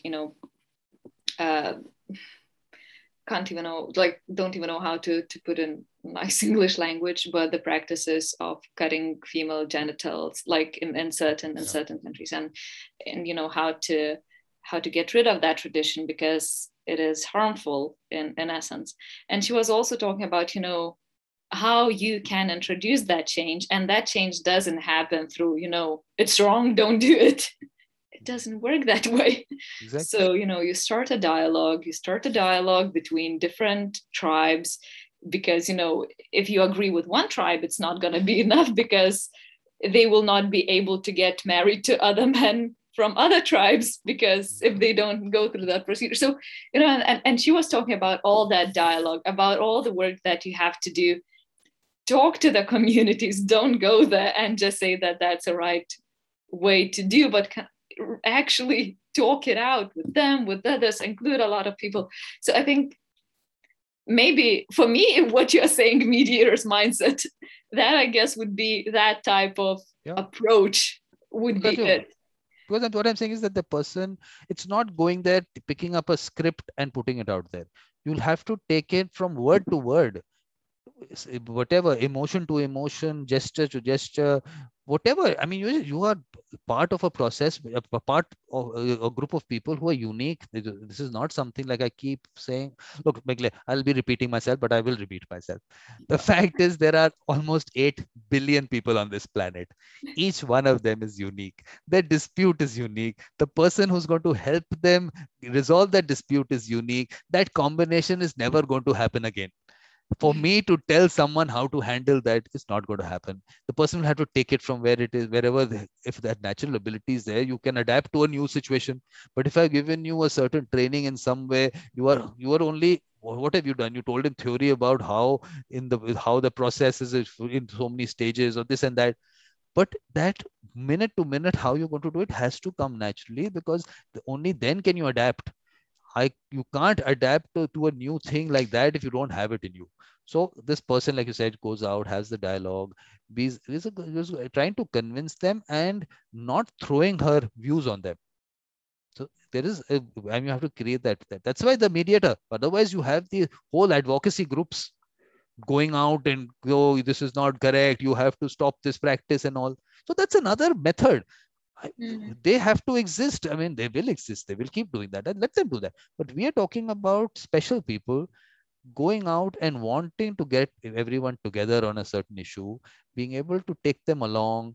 And it's not something which is, I don't say that can't be taught. And that's why you have only few people out there, because only they have that natural ability. That's why you, on a world stage, how many people do you hear of? I mean, I keep talking about Ken Cloak. How many more do I talk about? I don't have. There are people. I'll be getting them in. Okay, let me go back. I'll go to that. But okay, is waiting. That slide is waiting for you to see. But later. Before that, this aspect about, we have to be able to first of all see the wider view of what's happening in the world, and that's just what the symposium was about. You read the theme.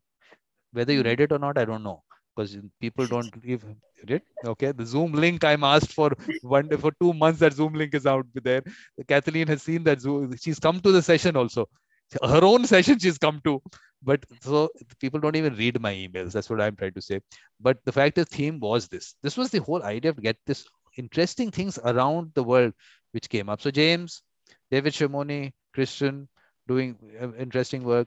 Then obviously what Louis Ore is doing in Peru, really Read that. interesting. Read that. You must see that, yeah, and see his Yeah, I've see seen it. his no see the In Conversation with the Beautiful Mind when he came for that. That's a longer session, and this is just he's given you the snippets of it. But there he's gone a little larger into actually what he did there. So see that. Then Kathy from Canada, did you see her session? Kathy Potter, very interesting work on how she's bringing in art into mediation, and how she's talking about people getting dance into mediation and poetry and all that. And she has very interesting thoughts. You must watch it. It's a totally different concept. So I'm just giving you a few examples. So I'm just saying that it's just open your mind to it, and then you'll realize that whatever you are hearing about mediation is only one very, very small part of it. Very small. So I don't know which part of the elephant you've touched, but it's a very small part.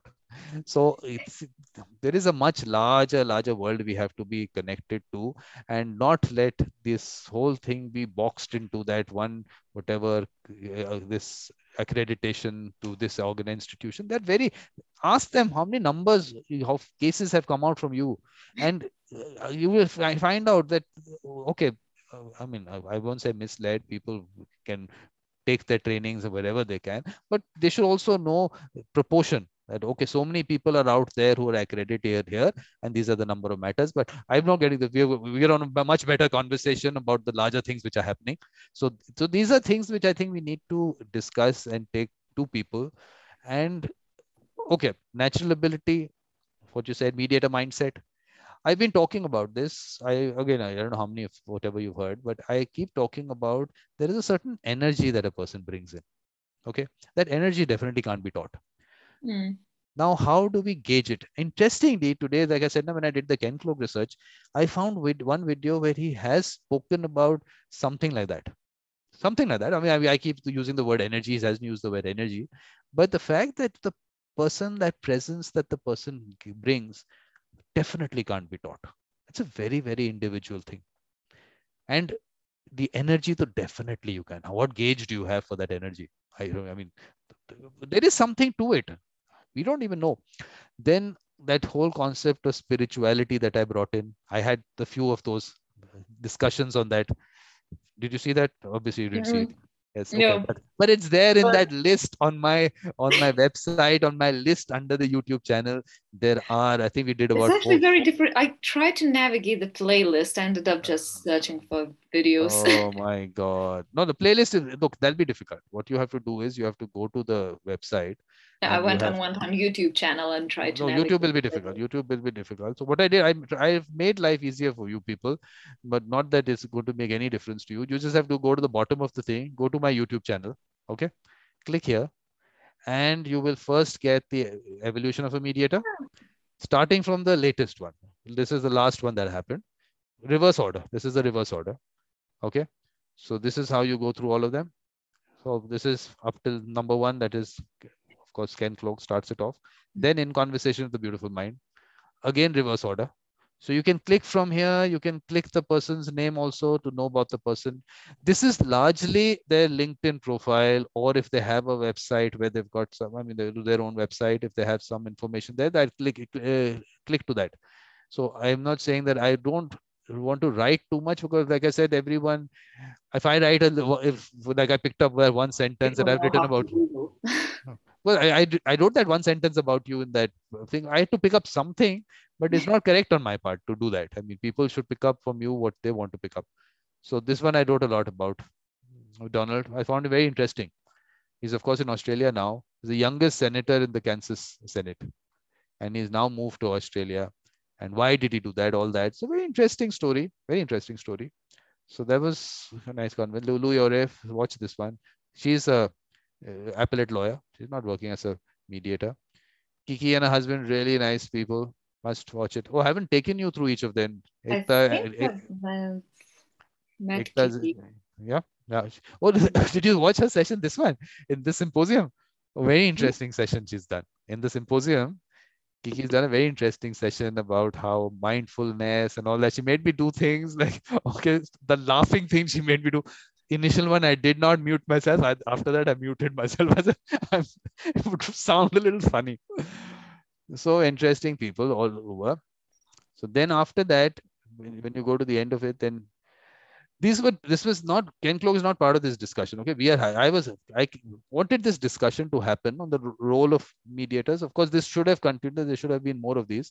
So because he speaks about this, he speaks about this. So the point was that what are the various things around it? Because my basic issue has always been who has to be on the table when it comes to these social problem things. So that is why Louis Ore's aspect comes in, because he's actually bringing all these people. It's like, imagine a table that big.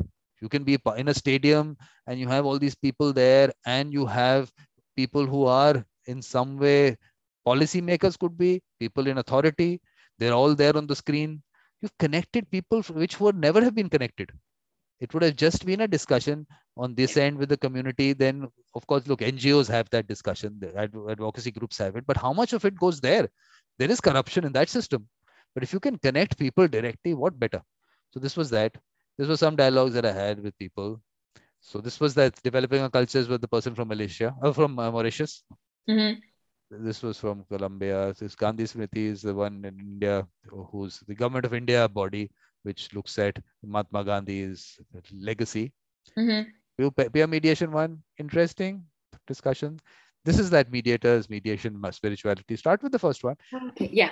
The question I asked them was, everyone, they all from all over the world, what to you is spirituality? So everyone gave their understanding of spirituality. Of course, I wanted to connect the entire thing. We had these discussions, and then, of course, that was there. So this was some meeting of the mediators collective. So that part of it is. So you got the whole thing list there. Now you can't say you don't have an index, and it is very, very, Easier very. than it is on YouTube, I have to admit. Yeah, totally easy now. Like your episode, it'll be there. As soon as you finish, that link will be there. So I'm very efficient on this because I do it all myself. No intern, Migle, no intern. So that's one part. No, but still have to. I was going to take you through that, and I stopped that there. So But you also mentioned a video about a kid yeah, that saying that after this, kids are natural no, no, mediators. that after this, or not on YouTube. Not when I put it out there. These kids are not to be. Look, of course, parents will not like it. Yeah, you putting them out publicly. So I'll Yeah, show yeah, it to yeah, you. that's true. Yeah, I'll show it to you as soon as we finish this. Not a problem at all.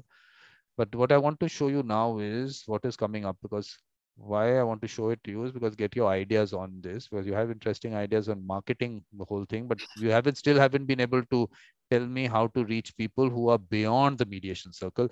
What you said interestingly is everything doesn't have to happen on LinkedIn. So WhatsApp is a very good source for people. But that is if you forward it to people and then they forward it to people. So that if that half an hour resonates with you first, and then you send it out On to people. LinkedIn, when you like something, it Yeah. already pops up. Not really. That's an algorithm that I they see a lot they of dis people who like something and it just gets on my feed. yeah, but they like a lot of things. They don't like a lot of things. Some of them will pop up. Look, first of all, we are dependent on LinkedIn and Facebook's algorithm. Yeah. We have to break out of that first of all. Why do I this YouTube channel? Why do I keep telling people subscribe to it? Because I don't get anything. There's no monetization there. I don't even have the number of subscribers that you need to start monetization. I don't even have that many subscribers. I'm telling you, this world is so small, and in that also, I know when I see the statistics there, many more people come to watch things there who are not subscribers. So they don't even click the subscribe button. But if you But do the notification, yeah, I think there's one thing, and sorry, I will turn the light on because it's getting dark in here. Papa. I think there's one thing, and I think quite a few people in mediation, um, I think they're not that used to these yeah, tools, yeah, and even I know a lot of mediators who are 90 or 90 something years old. So the fact that they're on Zoom makes me very happy, but most likely will not get them on, subscribing YouTube channels. Yeah. And I think that a lot of people don't even subscribe to those. Again, they're looking for kind of fast information, what they need at that moment, and they're going and getting that. So I think this is the main issue. Although I tell you, the point is, I would want to educate people. So what I'll do is, we'll have a session where we take people through the entire social media and other things, how to get information. You can't be dependent on LinkedIn giving you information, because the LinkedIn is going to give you information they want to give you. But how do we break that? So there are ways to go about it. Like I said, the YouTube channel, if you subscribe to the notifications, which people don't know, that one bell icon, if you click and you have, I just, all these videos say, press the bell icon. So then if you press that bell icon, that notification will come to you every time a video is posted on that. So the YouTube is not creating any algorithm there. It Yeah. will come to you. So you break that aspect out. So whenever, like the moment we went live, the person would get a notification. So at least you get to know. So that's one way. Then the other thing is that this group that I have, like the International Mediators Collective, let me show you what it looks like, what you also haven't done. There's this bell icon here, right? You just have to press it. You'll get the notification. So I mean, the point is, every time I post something, everyone will not get it, won't see what's happening. I post a little too much also, maybe. I also don't want to do that. It takes my time also. What I did was, I think in the July one, I decided only one post. I'll put the entire July thing in that. I think August also, I think I did that. Now October also, I just want to put one post out. I put yours out separately. But the ones that I'm showing you now, what's coming in October, I'm just going to put one post out. I haven't got time to do it. I wanted to do it today, should have gone out by now, but I will do it. So just one post. Now, how do you get to know that one post? If you don't get it, don't see it, it's not going to, it's an algorithm based thing. But if you are part of International Mediators Collective and you have pressed that bell icon, you get that one post 1 month. You just have to know, and you know where to find it. You know what's happening. So earlier, what I done was, like the evolution of a mediator. I told people that, I mean, I put the Zoom link that you can come for those. But then I decided now it's a one-to-one thing. People don't have a role to play, so they might as well watch it on YouTube. Much better. But look, our conversation would be very different if we had 4 other people sitting here. So I think that's why I decided it's a one-to-one thing. So these are ways that you can reach out to people where they can get direct information. So I think I need to educate them. Maybe, like you're saying, some of them are not familiar. So it's not that they don't want information, they're not familiar. So I have to do that. Okay, so that part of it, you can help me on that for sure. So now let us just move to, why am I showing this to you? But let me show you. But this is going to be one post which is going to come out. So Sure. that I just showed you those. So this lecture happens. Then we have this. I don't know whether have you seen any of this? Will work for food. I've seen the ads, but I haven't seen Any of them. Okay. Yeah, no. It was very interesting. I actually started this last year.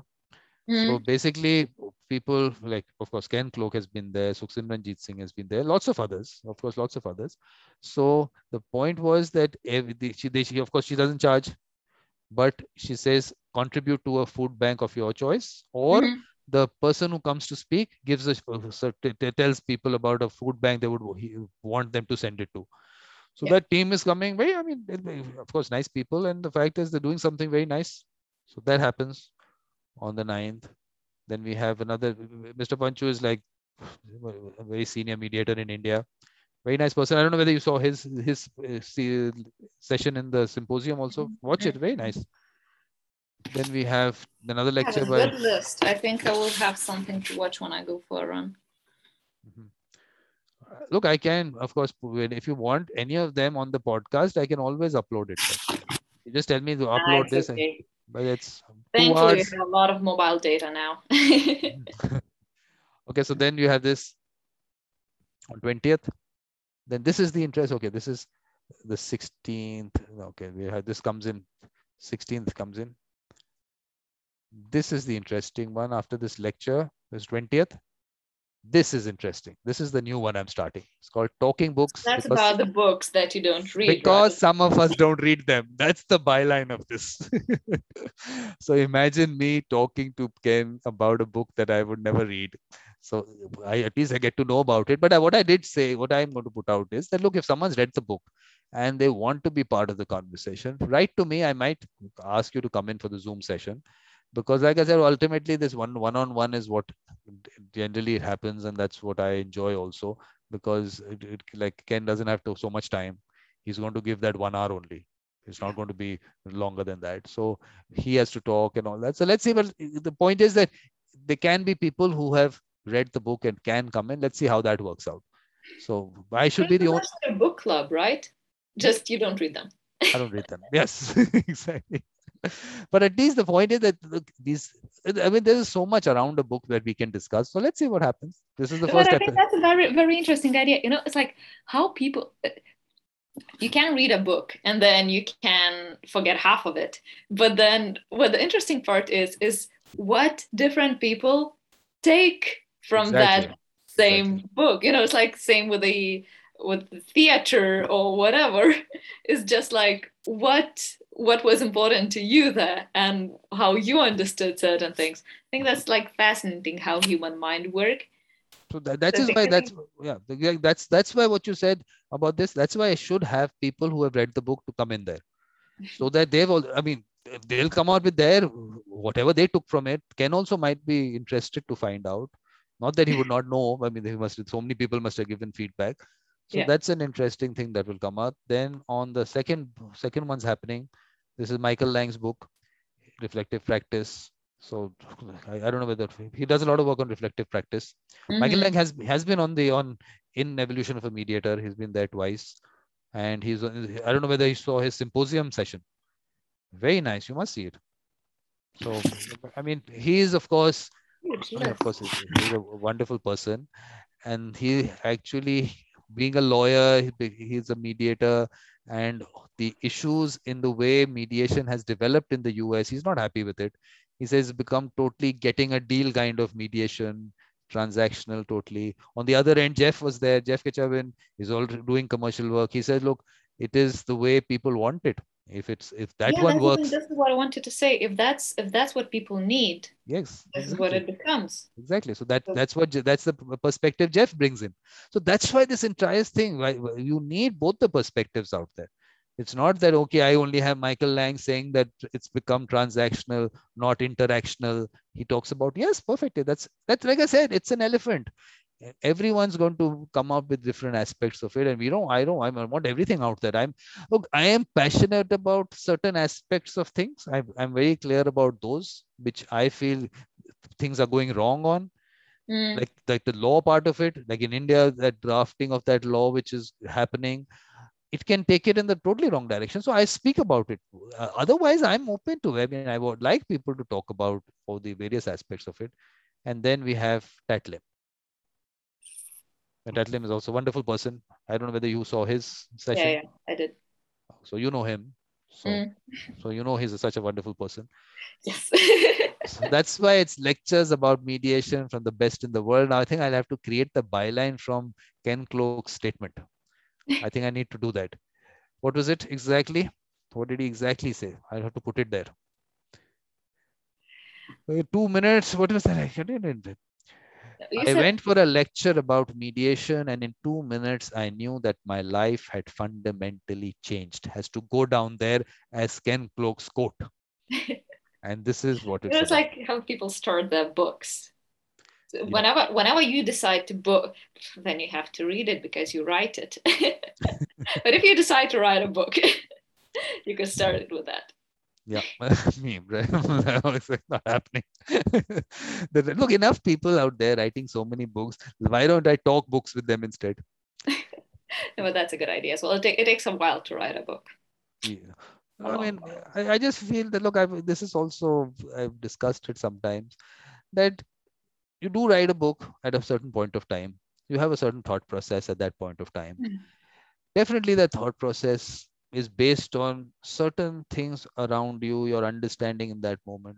But if I take that and I put it down on paper and I send it out, you've got one aspect of things, yes. But if instead of me writing it, and you were sitting with me and discussing my thoughts with me, and you gave me, we discussed it, and something came into my mind which I did not think about, maybe took it to a different direction.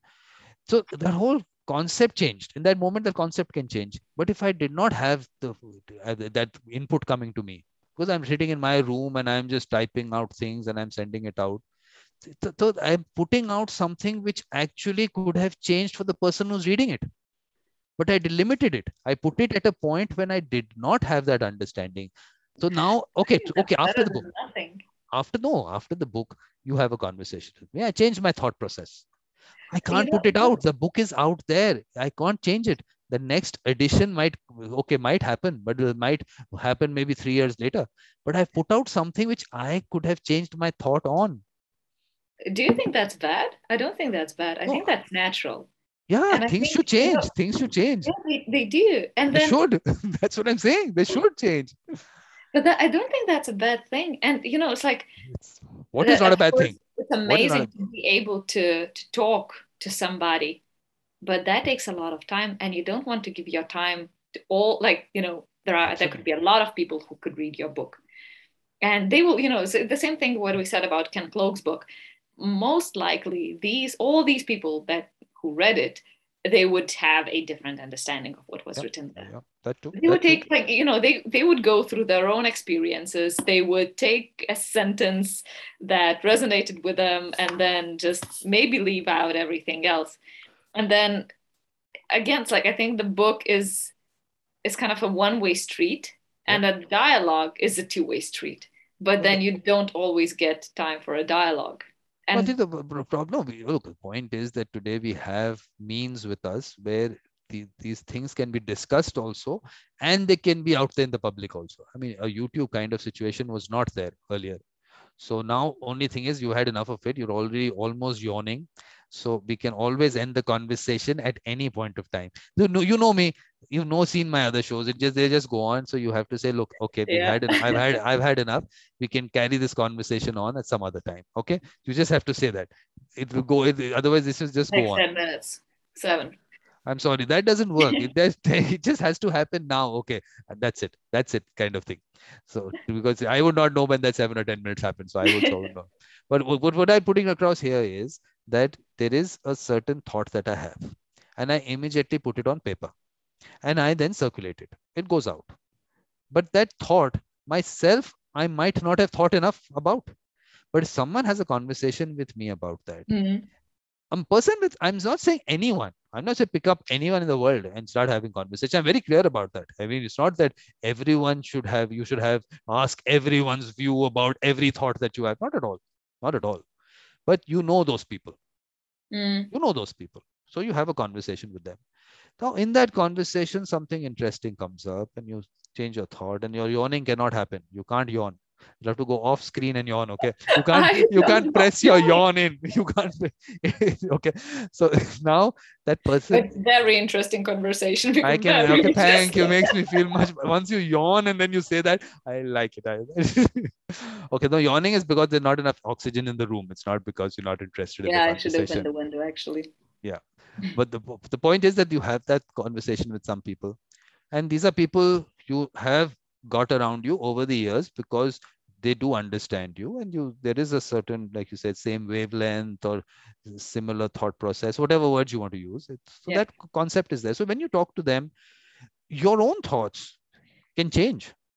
It's not that you are so stuck. If you're a stuck up person, then you're a stuck up person. Then you won't have those people around you. You would not have conversations with people about your thoughts. Then you keep your thoughts to yourself, and you just want to privately send those thoughts out, and you don't want anyone to question you, and you sit as a recluse in one room. And people do that. There's some people, even authors, they don't talk to other people. They just recluses and they just work that way. That's, if it works for them and they put it out, not a problem. Okay, there's nothing wrong with that thought that they had at that time. It's not that that's a bad thought. That thought will also be good for a lot of people. But I'm saying it's still a limited thought. That person could have thought it more. But you can always talk, like, you know, if that's the way we think, then it would never we would never produce anything, because we could always learn some more, and we could always, our ideas and the way we see the world could change as well. So I think if we are living in that, and that's like, it might change, and it will change. Aren't we putting this out? We are putting this out, aren't we? But yeah. I'm not putting I haven't created a script and I'm not reading it out and putting it out to the world. I'm talking to you. You're telling me something. It's not that I've said, oh, I know everything. No, you're telling me. I'm also thinking about it.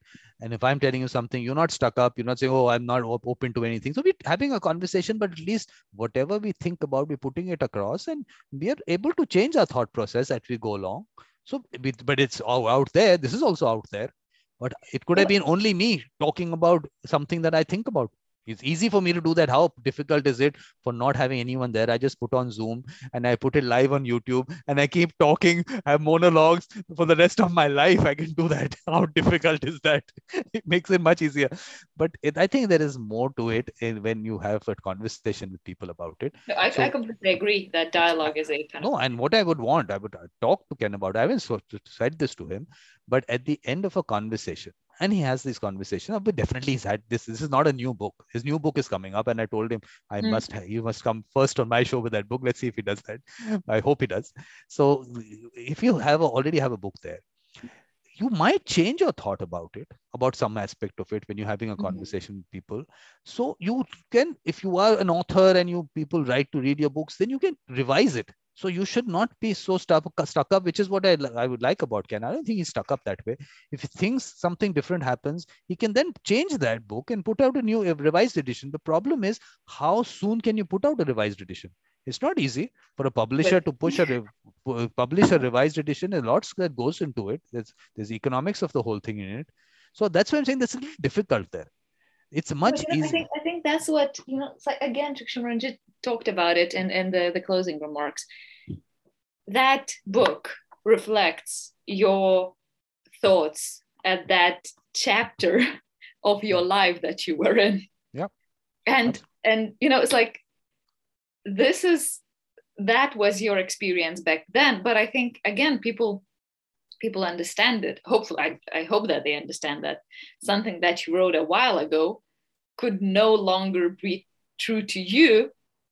Come on, because you've changed. And has anyone asked the people who you wrote getting to yes that today if you have to write it, would you write it differently? And can you say that people, please don't read this book anymore, we have changed our thought to it? Someone's selling 1 million books in a year. I don't know how many they sell. I have no idea, but I'm just saying, any book, are they going to say, no, stop reading this book now, this is not our thought process today, we have changed this entire concept now, this is an old thought of ours, it doesn't work this way anymore? If the whole world has picked up from your book and was only repeating it wherever they go, it's not easy for someone to go out and say that okay, that was the thought at that point of time, but today is not the thought. You write a new book. Yes, but in that book, do you say that? No, dude, stop reading my other book. You don't say that. Dude, but that's not a bad thing. I think but a lot of people, we cannot protect people from that's the people's right to choose of. No, I'm okay with that. I'm okay with that. If they want to take it forward, or if they don't, so.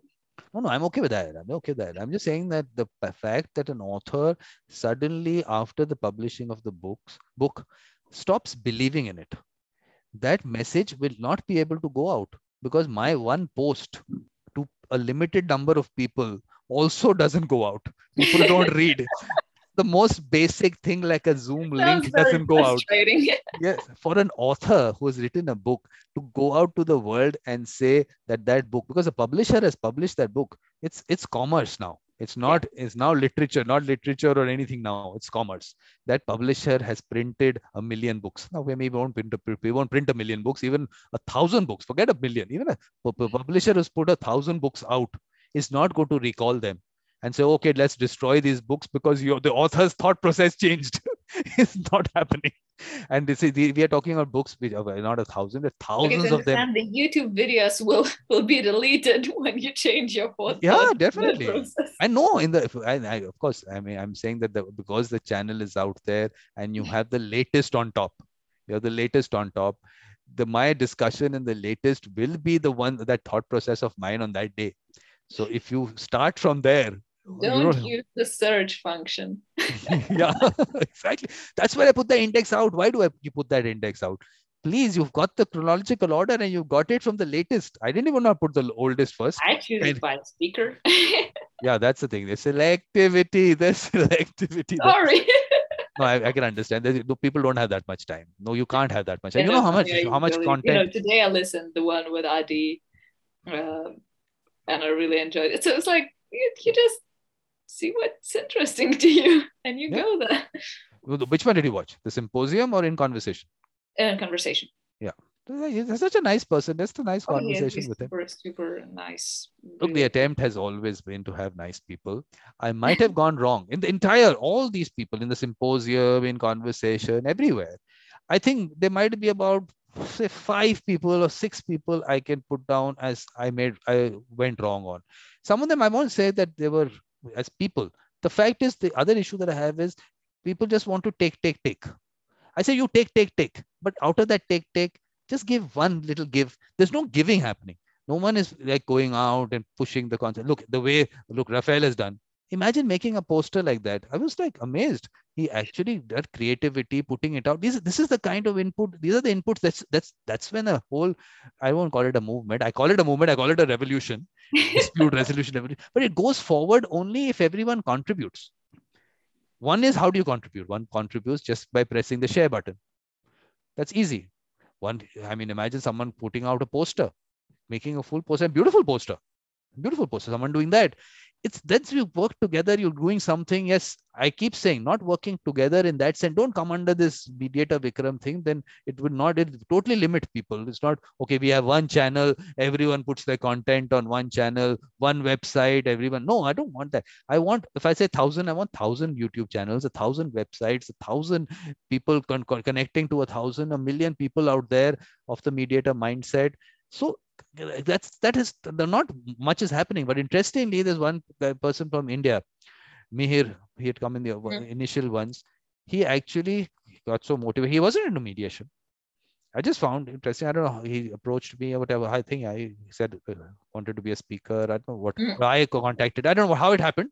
He's not into mediation. He's a lawyer practicing in the High Court in Bombay, and he says that also in his presentation. But he got motivated enough. Now he started a little whatever, an organization or something on mediation. And if I could find his, it'd be interesting if I could find what he did. I'm saying the nice things. When I see some people doing nice things where they put out the information that I have, all those things, I just feel good. Okay, I don't want to, it's not that I like to see my face everywhere and people doing it. Oh, yeah, right. No, seriously, come off it. Seriously. It's just that he's actually made that website of this new thing that he started on mediation, and he's put on the front page his link to my YouTube channel, and of course his symposium thing that he's done, whatever. He's put it up there. It just feels good that someone appreciates it enough to push it further. It's not okay. Otherwise, either people are too insecure. It's that because there is a very small pie, they think, no, the pie is huge. Just go out, expand it. If you go out and put my video out, you might think, oh, we are promoting Vikram and oh, he'll get all the thing, everyone we talk. No, they talk about mediation. I am just one little picture there. How my little picture is not what they're going to get attracted to. They're going to get attracted to the content. And that will take mediation further. If Ken Cloke's lecture, if that goes out, like you, okay, I now will do that. Let's try that 30 minute. Let's see how Ken takes to it. Let's try and do that. But if that goes out and you circulate it to someone, you're promoting mediation. And when you promote mediation, you are going to benefit. Everyone's going to benefit. And it reaches the user. For me, the mediator mindset identification is my job right now. User is what you have to reach out to right now. Because I can't reach the user because... For me, it's always interesting of, how do you... Okay, so how do we make it interesting to a party who is not related to mediation? What's in it for them? What do they learn? What do they get? What can they apply in their day-to-day skills? So, No, no, it's no, like no. one thing That's people your are. approach. Okay, that's the direction you want to take it. I'm saying right now. Let us resolve disputes. Why did I call it the dispute resolution revolution? Ken Cloak says conflict revolution. I was very clear about. A lot of people might have this debate, conflict, dispute, same thing, everything. No, for me, look. If I have to have my theories in life also. For me, that dispute is that quantifiable aspect of it. I have Mm, to take money from you. I don't want to give you that much money. Okay, we settle it this amount. Dispute resolved. You're a good person. I'm a bad person. You must think of me as a good person, and we should all be friends and walk off. Don't have doesn't have to happen. That's why that deal making that Jeff Ketchum talks about and Michael doesn't like, that deal making is all right for them. They just want to settle that matter and walk off. Dispute resolved. yeah. Conflict, I don't have to resolve all the conflicts in the world right now.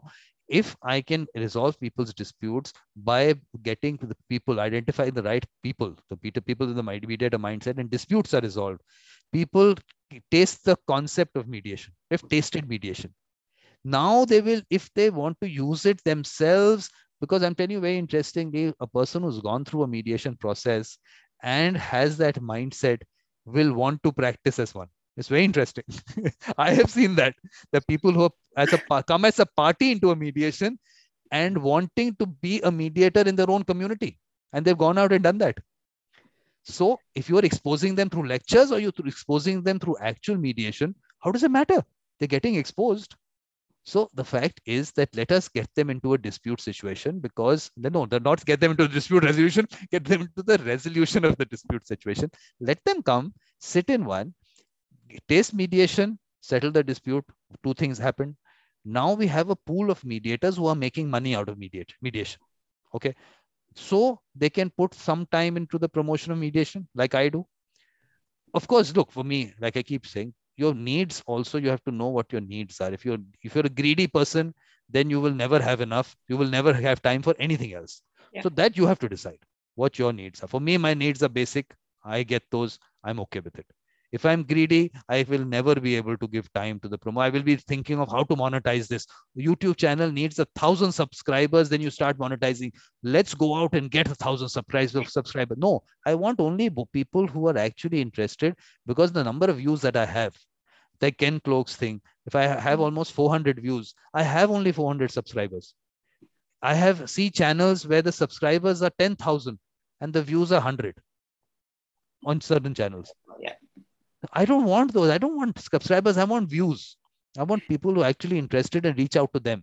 So that's the whole idea. So I'm saying, if you want to be a person who has basic needs, not too greedy, there's enough money there. So you'll be able to do other things. Then that role of mediators that Ken Cloak talks about, that is then that stage. Then the conflict revolution starts. So that is the stepwise thing that I'm looking at. For me, that's why the identification of people with the mediator mindset is very important. Because there was one video of me, I made this particular mediation that I did. And Mm, this person, why I wanted that, because it's a very, I mean, for India, it's a large company. It's a $1 billion turnover company in India. That's a big company in India. So mm, that a legal head of that company was sold out on mediation. So we made a little video. I posted it and then I withdrew it, because I said I'll be creating a demand. Where is the person to do that? I need the right people do it, because if the user experience is not, this guy's talking about it because he's had a good user experience. But mm. if I just create this concept around mediation, oh, damn good concept, you must use it, whom will they go to? I can't do all the work that's available in the world to do, for sure. So in that sense, how do I, for my side, that's why I decided that let us now only concentrate on getting the right people into the fold, the people with a mediator mindset. That's why it has to open out. It has to go beyond this circle that we are in, and everyone has the same people on their LinkedIn contact connections. Facebook, and everybody sees the Yeah, same posts. yeah. So we have to break out of that. But for identification, a lot of people want to break out of it to get work, to get to the user. So that they will do. Like I have my user on one end. So that's one part of what I do. So what is that? That get my own, for my own practice, I get my users. So that's my practice. One part is to go out and promote mediation in stepwise. So the one part of it is to identify the people, and then let's put them out, and then create the larger demand. Because if like Migle is out there, she's doing her work, and she's got her client base of whoever has developed a practice. So that's giving her that basics that she needs, and we have to develop that so she gets more than that, only from that, so she gets time to only promote mediation and do work there. So we have to do it stepwise. Don't push it out so much that people have a bad user experience. So I'm saying identity, you have to, for this, when I say my 1000, get those 1000, the mediator mindset in the fold. That's what I want. Because when you have those 1000, and then you go to those 1000 go to 1000 as users, then you will see the expansion, and they'll have you as their focus. Migle is there for our support. She's going to, if there's a Zoom meeting that we have to organize for people to tell them about mediation, Migle is going to be there. So they will know, the user will know you also. So now there will be smaller matters that this person that you have brought into the fold will be able to do. What about the more complex ones? Maybe you have more experience on certain things. That will come to you. Maybe they'll co-mediate with you because you've created that relationship with them, and they say, look at Migle, oh yeah, let's get her into this. So that's how your practice expands. Oh, social media. No, not social media. Let's get the social media out of it, but get that network going. That's when the larger picture comes into the play. But right now, I think people are so this thing about that little pie, or there's just a little pie, and I don't want to go out, promote it larger. Or what if I'm putting out, say in my case, oh, I'm putting out a video of Vikram and people just know Vikram, and I get lost out in it. What do I have to gain from it?